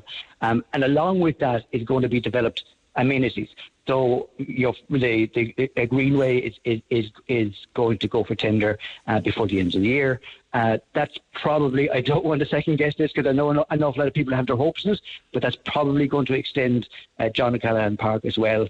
There seems to be a lot of support among officials to do that alongside it. So with the transport works, there are amenities going in. But I think the biggest thing, and it'll be quite a kind of a challenging thing even for people in Glanmire to imagine where a town centre could be, or how we can make the villages of Glanmire Village, Riverstown and Dallybrook into more hubs than what they are now. Yeah, because to get through those three villages, as you say, it's kind of like getting through Youghal. Youghal has got its main street, but it's quite a long one. Yes. Okay, the developers behind a residential scheme have earmarked lands in Glanmire have submitted revised proposals to increase the number of units to 130. That's O'Flynn Construction Company lodging an application with Cork City Council. 31 houses, a mix of 3 and 2 bed semi-detached and townhouse terraced units, and 99 apartments, duplex units comprising of a mix of 1, 2, and 3 bed units. Is that too much? So it is to put some clarity on it first. It seems like a reconfiguration of what has already been approved, and indeed it was approved even before Glanmire came into the city. So along that stretch from the AIB Bank out the back Dunkettle Road, as some people call it, there is it's over 1,000 houses have been approved to be built there. And that's a lot of houses. Those people need the infrastructure that's been put in there in terms of the walking and cycling infrastructure to bring them into, in closer to the centre of Glanmire and towards the bank and amenities like that. Yeah, you mentioned Greenway there. You mentioned a Greenway, Oliver, and for those who poo-pah Greenways or take them with a pinch of salt, the Greenway in Dungarvan, County Waterford, has been credited with the absolute revitalisation of the town. And what's been planned in Glanmire is whether you should call it a Greenway or not is quite debatable, because actually it's more of a transport spine through the middle of Glanmire. So it's in particular it connects homes towards that end of Glanmire, Ballinglan end, back down Kittle Road. Connects them to all of the schools along the way.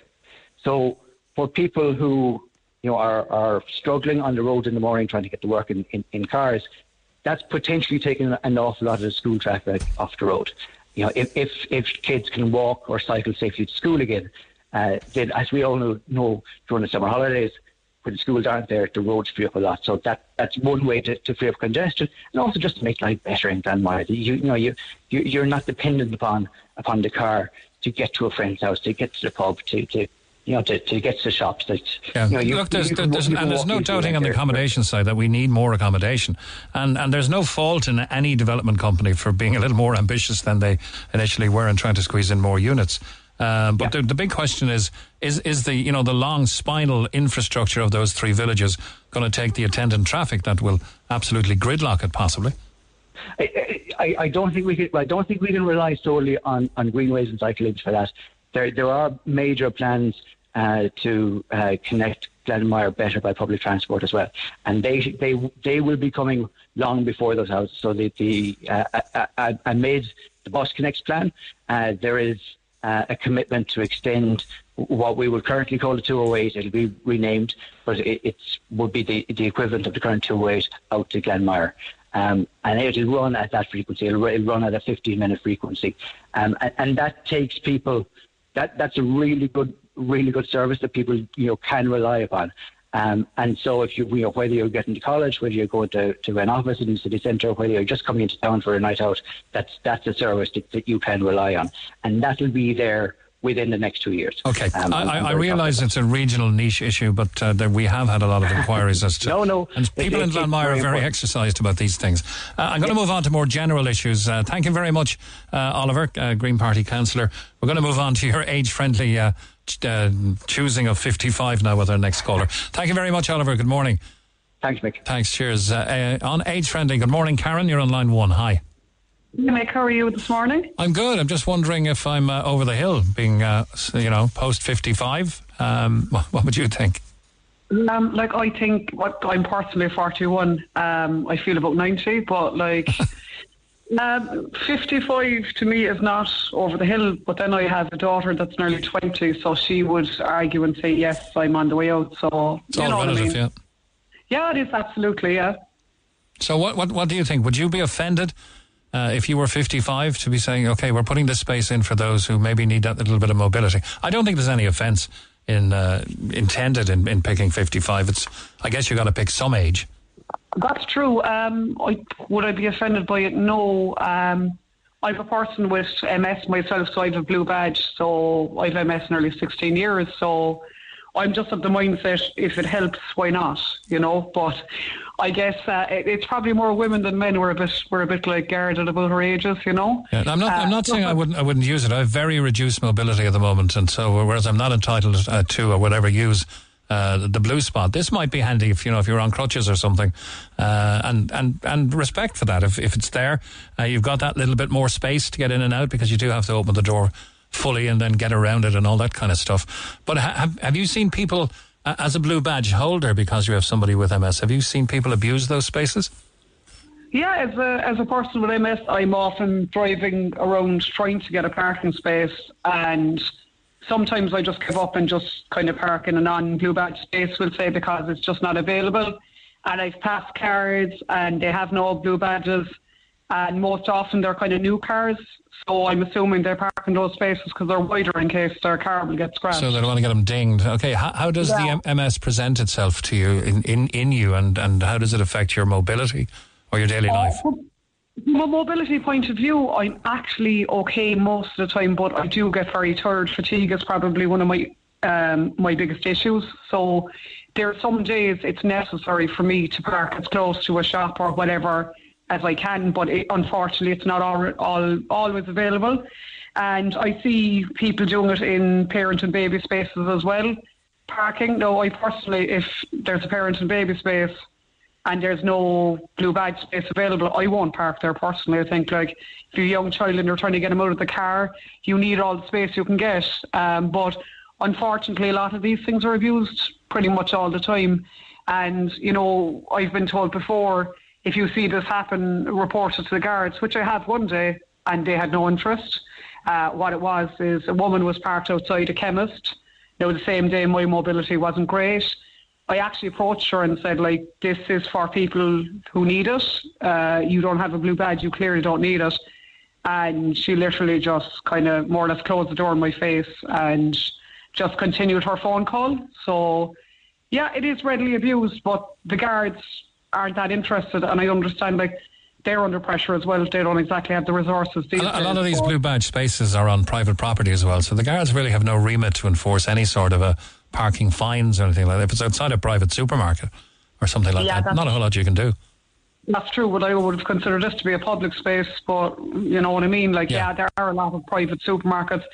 There's not much they can do about it, and again, I'm not tarring everybody with the same brush, but I've often been in Lidl and Glamore where there's disabled spaces, and I've seen parents come along and just park in the space and go in with their child and come back. So, it's not just people with new cars. It just seems to be across the board. And, I've no issue with the elderly. Like, my dad is elderly himself, but I often see on a Friday, in particular, elderly people parking disabled spaces.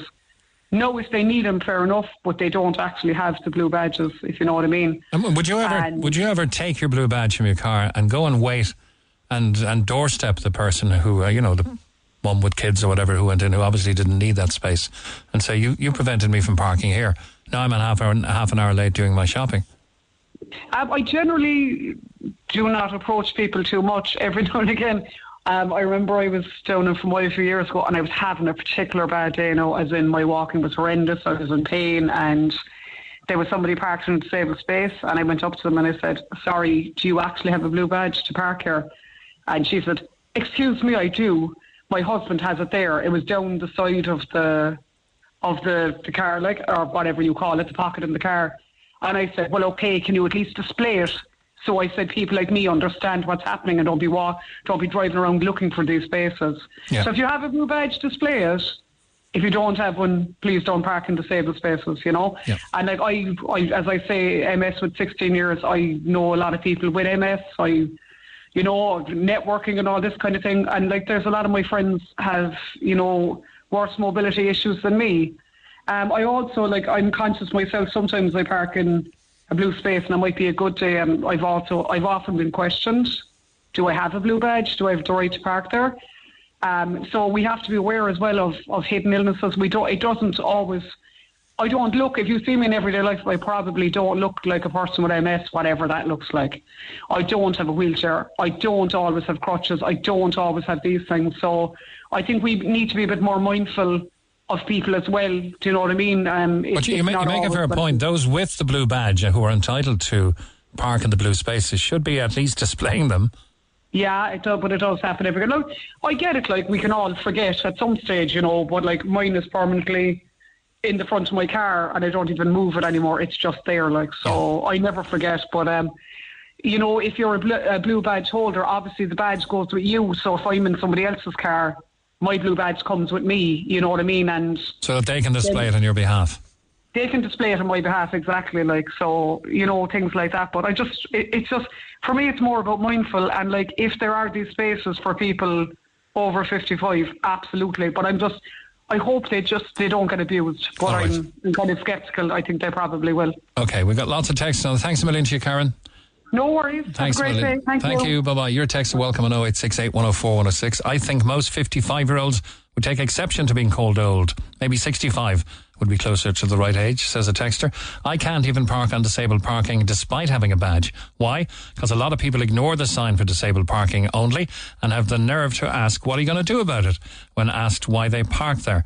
For 55 and above only, good luck with that. Everyone will be using it. Great idea. My dad is 88 and having trouble with his feet, which requires him to use a walking stick sometimes, but he doesn't qualify for a blue badge. Would help those who need it, of course, so they don't have to walk so far, as so many able-bodied drivers insist on parking as close to the shop door as possible. Elderly at 55, I'm almost 70 and wouldn't take some of those spaces because someone more deserving might come along. We will grow old gracefully and know when we can park there, thanks. It's not going to make any difference at all. You'd still get everybody parking in them, same as the parent and child ones. You've people parking in them with no kids, while genuine people with kids are struggling to find spaces then. Standard car spaces need to be wider anyway, says a texter. Cars are bigger year on year and are expensive enough not to want someone opening their door on them and dinging them. So leave enough room to get in and out comfortably. And a couple more. I wonder, could they do something about people with no blue badge parking in disabled spaces? The amount of times this happens with people with new cars. They do it so as not to get a scratch in their cars. Same text really, and can't even control parent and child spaces. Bet it was the Greens that came up with this stripe. Yep, it seems so. Thank you very much for those texts, and more are welcome. Call the Neil Prendeville Show now. 0818 104 106. Red FM. Good morning from the Neil Prendeville Show. I didn't get this text in time to ask Oliver, but I was requested to ask him, what's the story with the old folks' home stroke childcare facilities at Ballinlannig, Glenmire? They've stopped completely, so maybe we'll try and get an answer on that one. Margaret, good morning to you. Good morning, Mick. How are you? I was speaking to you in August. You were indeed. Yes. And you would expect when somebody comes back on in May after speaking on a topic and getting promises in August that those promises would have been fulfilled. Tell the listeners what we spoke about last August. Well, as you said, to come back on in May, you think I'd be telling you great news. But I was on to you last August. I'm a visually impaired person. I'm a long white cane user. I have 9% vision. I'm from Bandon and I travel to Cork on the bus on a regular basis. I have a lot of hospital appointments in COH, so I get off the bus at COH stop, and I have no problem going to COH. People would be nervous about going for tests and scans and all this and results.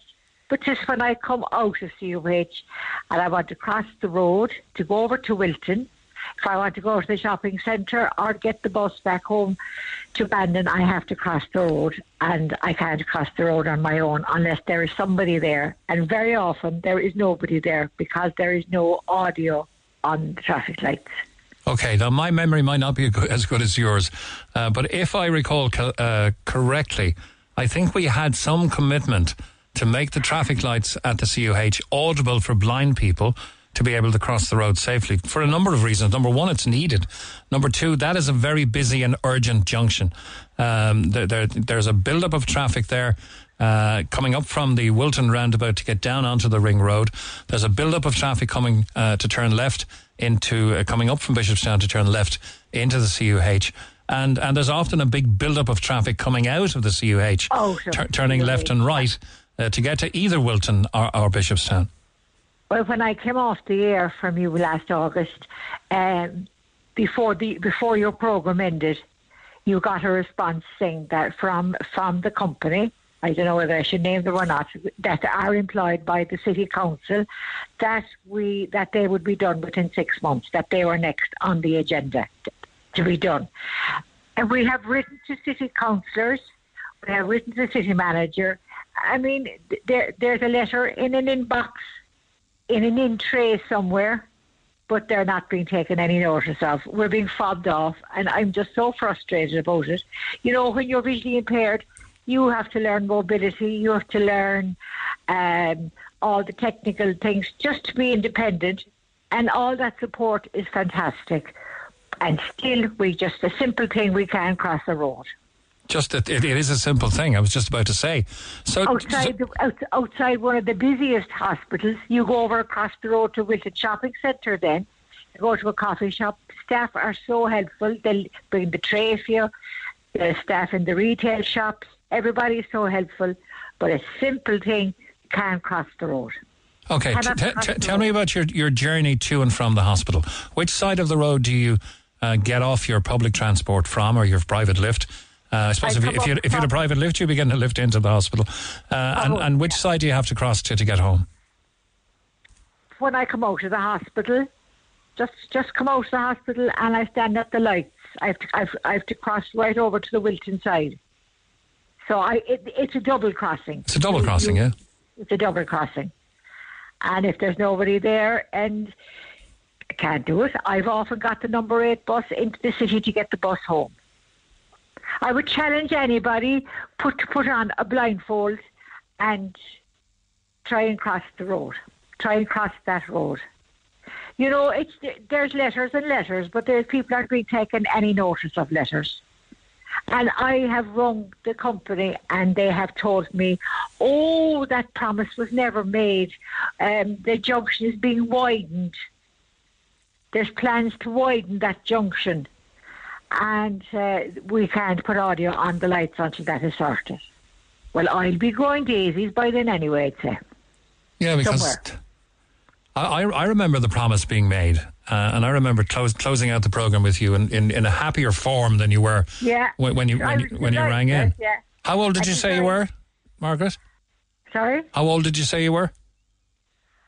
You're very bold. Don't bother. I'm 61. No, I'm 61. Okay. 61. I told you mention it as you said hello. I did. Sorry about that. I was joking. Yeah, but you know, it's we've helped with everything, you know, and support with an awful lot of things, and a simple thing to try. You know, independence is very important when your sight is taken from you, and still you can't cross the road.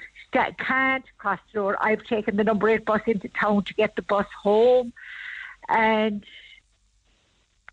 it's just. And will that bus pass where you should have been crossing the road? It will.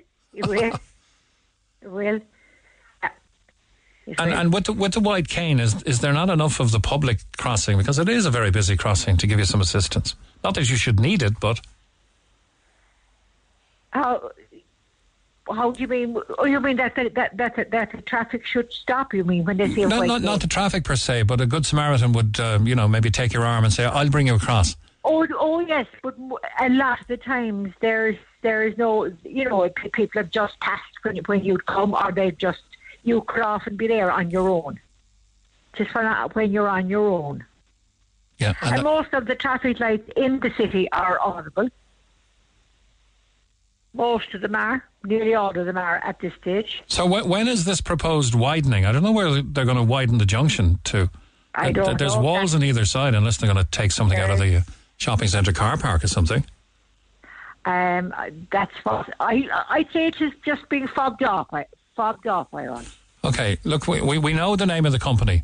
Maybe we'll make some private representation there rather than out them right now and give them a chance to say, look, you did promise this, and here we are 8 months later, 9 months later, and nothing has been done, and Margaret still has to get into hospital.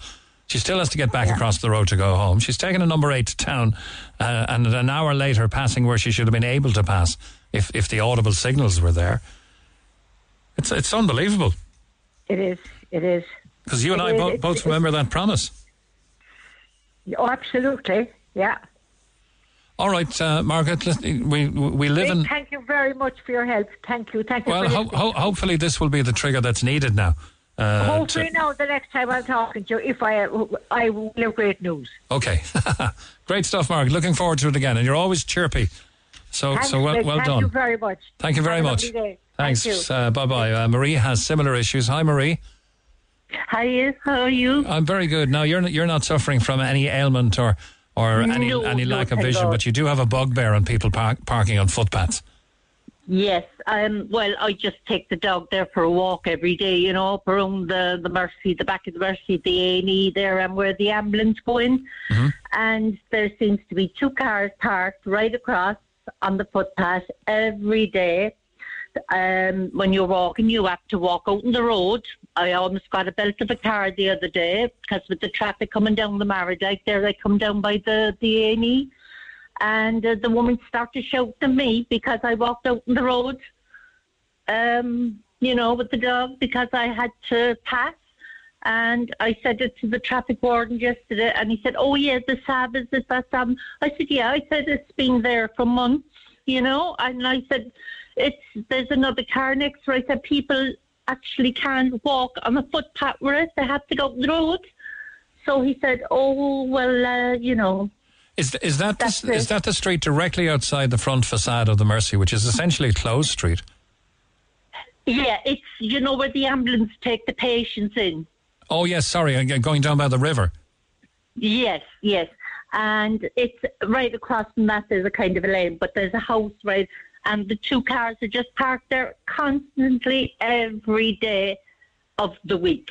And they got tickets on them, but if it was anybody else's car to be taken away, and there's a man comes down there when I'm passing every day with a white stick now, as the woman was talking about there, and he's over the other side of the road, and sometimes my heart goes up for him because when he's walking, he's kind of feeling, and the wall there is very low by the river. And so I've been nervous in case sometimes he'd take a wrong turn and fall into the river. It's about waist height anyway, The street outside the Mercy, which if you come down from, let's say, the Mardyke, and you're turning left and going down by the river there, that street is essentially closed. You can't turn right there. You can, however, go around and enter the street from the other side, and and I've seen it recently myself because I had to be dropped off there. That works very well for a very quick set down area because there's no traffic coming against you, and somebody can drop you off and drive on through the barriers and get back out. So that seems to be working very well. It seems to be sensibly thought out. But this place now, when the cars are coming down from the Marriott, they're actually coming down onto where the paint place is, Yeah, down by Pat McDonald's.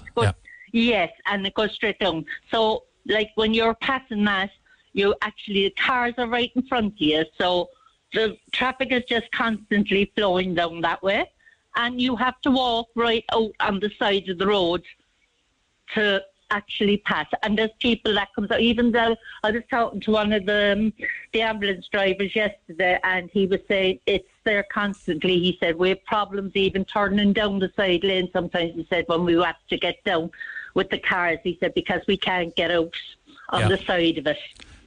Of course, the Mercy Hospital, whatever about the extensions to it, was designed in a time when it was probably horse and carts that were dropping people off.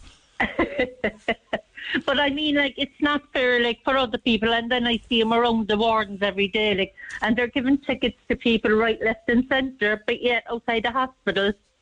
And the poor nurses then are running out to put tickets on their cars every hour and that. but yet these two cars, whatever seems to be there with them, they're left there. And I can't understand why. But your man wasn't very pleased yesterday when I said it to him. He just shook his shoulders and the sad, he says, and just walked away. All right, Mary. Thanks for the call and for highlighting that. Take care. All right. That's a very fast Bye. road as well when people get down from the Mardyke. So take care there. There's people walking dogs and people with white sticks, etc. On Charleville, the deaths in Charleville are on the government. They've put back the M20 again and again. Trucks are passing within millimetres of each other, says Paddy. Another texter says, I kind of disagree here. Charleville benefits from passing trade. I understand what he's saying, but truck drivers cannot see pedestrians walking across from the passenger side of the truck, the blind side. When a truck stops, an automatic arm or barrier about 3 feet needs to extend out from the front of the truck. This should hopefully prevent pedestrians from walking directly in front of it. They will be in a visible position for the driver, which will result in a lot less accidents. This is a simple solution, which of course isn't acted on by anyone involved in road safety. People come on the radio after a fatality. This is no good to the victims. Simply not good enough. That's a very, very clever idea. Just a little arm that extends out for 2 or 3 feet from the passenger side of a truck when it's stopped, so that somebody has to walk around it and be in the line of sight of the driver. That seems to me like a very clever idea. On Oliver Moran, the Green Party councillor in Glanmire, as you go over the bridge and turn left on the dangerous bend, there are cars parking for the bank, forcing oncoming traffic to drive on the wrong side of the road. There were bollards put on the footpath opposite to stop people from parking, half on the path and half off. But there's a bigger issue created now. And Jaime, can you check out how long you can park a car in a bay using a blue badge? I'm talking legally, not morally. I know a car that's parked in a bay for 5 years. I kid you not. From Mary. That's abuse of the blue badge, I would think. Mick is a great host. He's very empathetic to people's stories, like the man who had a hard life. I'd listen to him every day. Thank you. From Ciara in Fermoy. More in a moment. The Neil Prendeville Show on Cork's Red FM. Our phone lines remain open after midday. 0818 104 106. Just approaching 16 minutes to 12 midday on the Neil Prendeville Show. One of the favourite topics here all the time, which always generates mirth, laughter, texts, calls, is the subject of slang, and especially Cork slang. We're going to take a different sort of an angle on it right now, as we're joined by Adam Hodder, who's become quite the furore and quite the celebrity with his harbour customs on TikTok. Good morning, Adam. Hello, Mick. How are you doing? Very good. Now, we've been told that when we're speaking to you, even though you've never, ever been to Cork, that you sound more Cork than most of the Corkonians. Would you agree?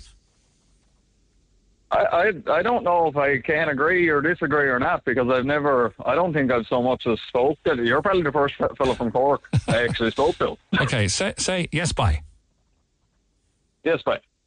That's pretty close to me. That's not me putting it on. This is 100% me. Like, if I went down to the store now and someone told me something and I was half surprised, I'd say yes, bye. Okay, and I'm thinking that the reason here is I'm finding out that you're 2.5 hours behind us.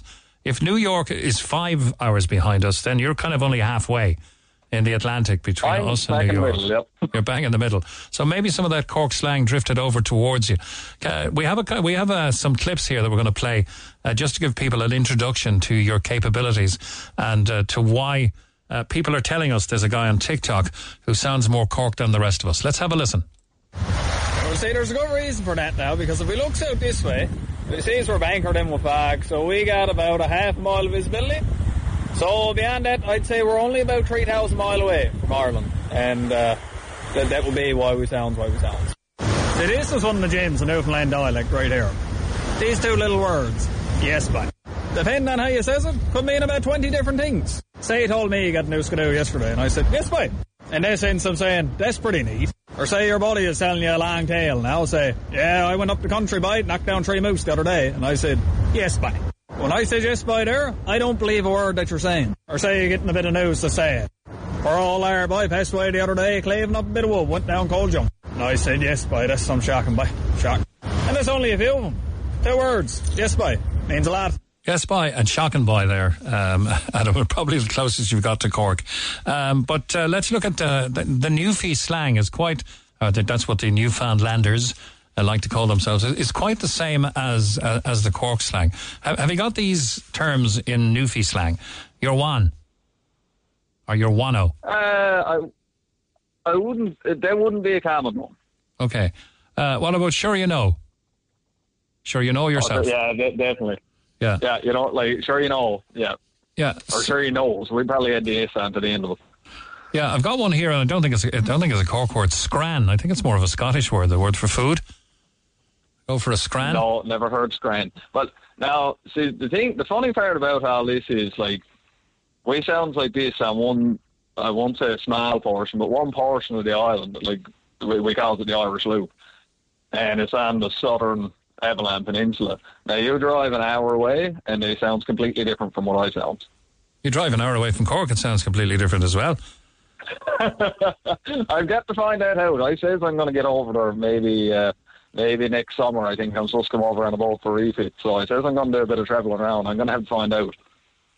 Yeah, I'm trying to figure out the ingredients of the accent. There's a little bit of Cork there, a little bit of Irish there, a little bit of New York there as well. It must be the fact that you're kind of stuck in the middle there. Do you ever hear the word langers? No, never heard the word langers. I feel like I'm striking out on you. How's she cutting? Now you're sucking diesel. Oh, I was only, what's her name? She's on TikTok as well, Andrew Wood. She had one up the other day. She asked Snapchat to figure out how she's cutting. Now, that's a major for us. That could be every day, right? Right, okay. But what if I told you, and maybe you could say it in your own best Cork accent or whatever, your one was pure langers by. That's more Waterford, actually, than Cork. It's like a fish out of water, but try it again for me. That's what it is. There's a little bit of Waterford in the long A's in what you're doing there. Your one was pure langers, by. I'd say your one was good langers, man. It don't feel natural, you know what I mean? Like, it's just not a natural word. Yeah. But that's what I've always been told. I'm told it's almost like a sprinkle of here and there, right? It's almost like I'm combining a lot of things. It's weird because I don't know any of them. Okay, and with the ladies in your life, if they fancied someone across the bar, would they say, I'm weak? You might hear them say I'm weak, but that almost would seem like older slang. Yeah, and if they didn't like somebody, would they say, I'm allergic? No, I wouldn't. If they didn't like someone. Did you ever hear the word bait? B-A-T-E. I'm bait, by. I'm absolutely bait. No? No, that's not. That's not a common one for us. I'm going down to I'm going down to some of the Newfoundland slang now. What are you at? Oh, what are you at? Yeah. What's a buddy? What's his name? Oh Lord, they're not so popular now, but like when I was younger, say the early 90s, they were the trio, say around here. Everybody had their tapes, everyone played their tapes in their car, and they had a little bit of comedy, but the pure nice Newfoundland music. Right? When you think of Newfoundland music back then, it was Buddy Russell's name. Yeah, but Go On, which was popularised by Mrs. Doyle and Father Ted, that's kind of common to everywhere. I go on. Oh yeah, go on with you. Yeah. All right, we have to just hang on. We have another guest here, Liam O'Higgins. Good morning, Liam. Good morning. Oh, you've been listening into this conversation. I mentioned slang. You've got a long list of Cork sayings. Do you mind if we entertain the Cork people with some Cork sayings, Adam? We might educate you as well. Oh, listen, I'm all up for the education. You go right ahead. Off you go, Liam. Digging the gob. All right, slap in the face, yeah. A high-low. No, what's that one? A fall. Oh, okay. High-low. A high-low, go on. A rasper. Oh, rasper, yeah, that's a fairly loud flatulence. Goal, Go on, yeah. It's a shot goal with a football or a splitter. A lasso. Lasso is a rope that the cowboys use for reeling the cows along goal. Yeah. Catmelogian. I mean, something is terrible, yeah? Yeah. Stalling.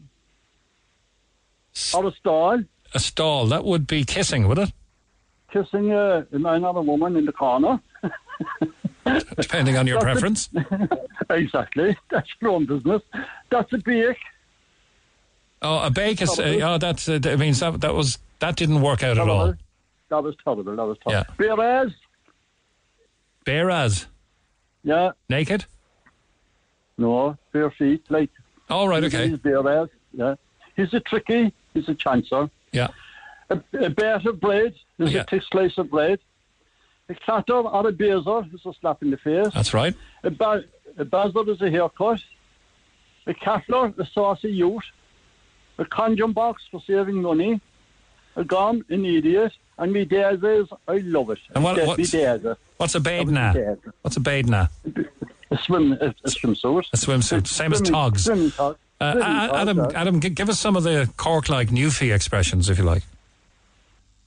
How you getting on to be a good one. Like you say, how she cutting is a staple. How she cutting?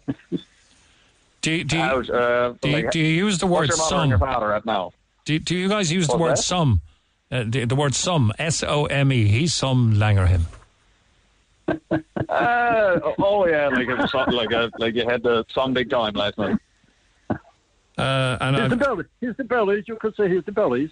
He's very good. He's the bellies. I having trouble with the connection. I got a feeling because we're bouncing it from across the Atlantic. I'm having a little bit trouble with connection and Skipper Spawner. Yeah, there's probably a small bit of a delay. What's Newfoundland? Come from away, or CFA? Oh, come from away. Now this I guess got popularised like in the last little while where they had that play and all that. But anyone who's not from here, if you're a tourist and you come to visit here, we would likely call you a CFA or a come from away. We know you. We can pick you out right away. Oh, so CFA is a blow-in, a come from away. A blue in. That's a good one too. Yeah, we've in Ireland here we've taken to repronouncing the word boy. It's not B-O-Y anymore. It's B-I-Y. How's it going, boy? Boy? Does that happen over there as well? That's the funny one because I see that one come up in the comments all the time. And for me, when I looks at it, it looks really strange because we always spell it B-Y. But we'll pronounce it exact same as you. Well, if I ask Liam to make me a cup of tea, right, and he said, "I will, yeah," what do you think he means? You go get your own cup of tea. I'd say he's telling you. That'd be fairly true, Liam, wouldn't it? Yeah, definitely. We had a great book of Cork slang here, actually, written by one of the Franken Walters. Probably don't have a copy to hand now, but he had maybe 1,000 words that we use here, peculiar to anywhere else in the country. Here, and this is the real capital, by the way, of Ireland. Adam, I'm not sure if you know that. That was Morty McCarthy, the Sultans of Ping drummer. Yeah. Well, what I think, these are words we used one up in the 40s and the 50s. It was just like a language to us. But a lot of them have survived. Oh yeah. A rake of anything would be a load of apples, a rake of apples, or a comb. Comb is called a rake. Yeah, I remember when I worked in Telecom Air, and at the end of the day, if you're in the van going home with the lads, you go down Pana for a gig. You heard that one? That's the look at the talent. Adam, do you guys have doggy wide? Doggy, no, but I don't. I won't lie to you. I haven't heard that one before. Doggy wide. Doggy wide is to be really, really clever and cute. Have you ever come across the two terms we use for boy and girl here in Cork? Fiend and Bior.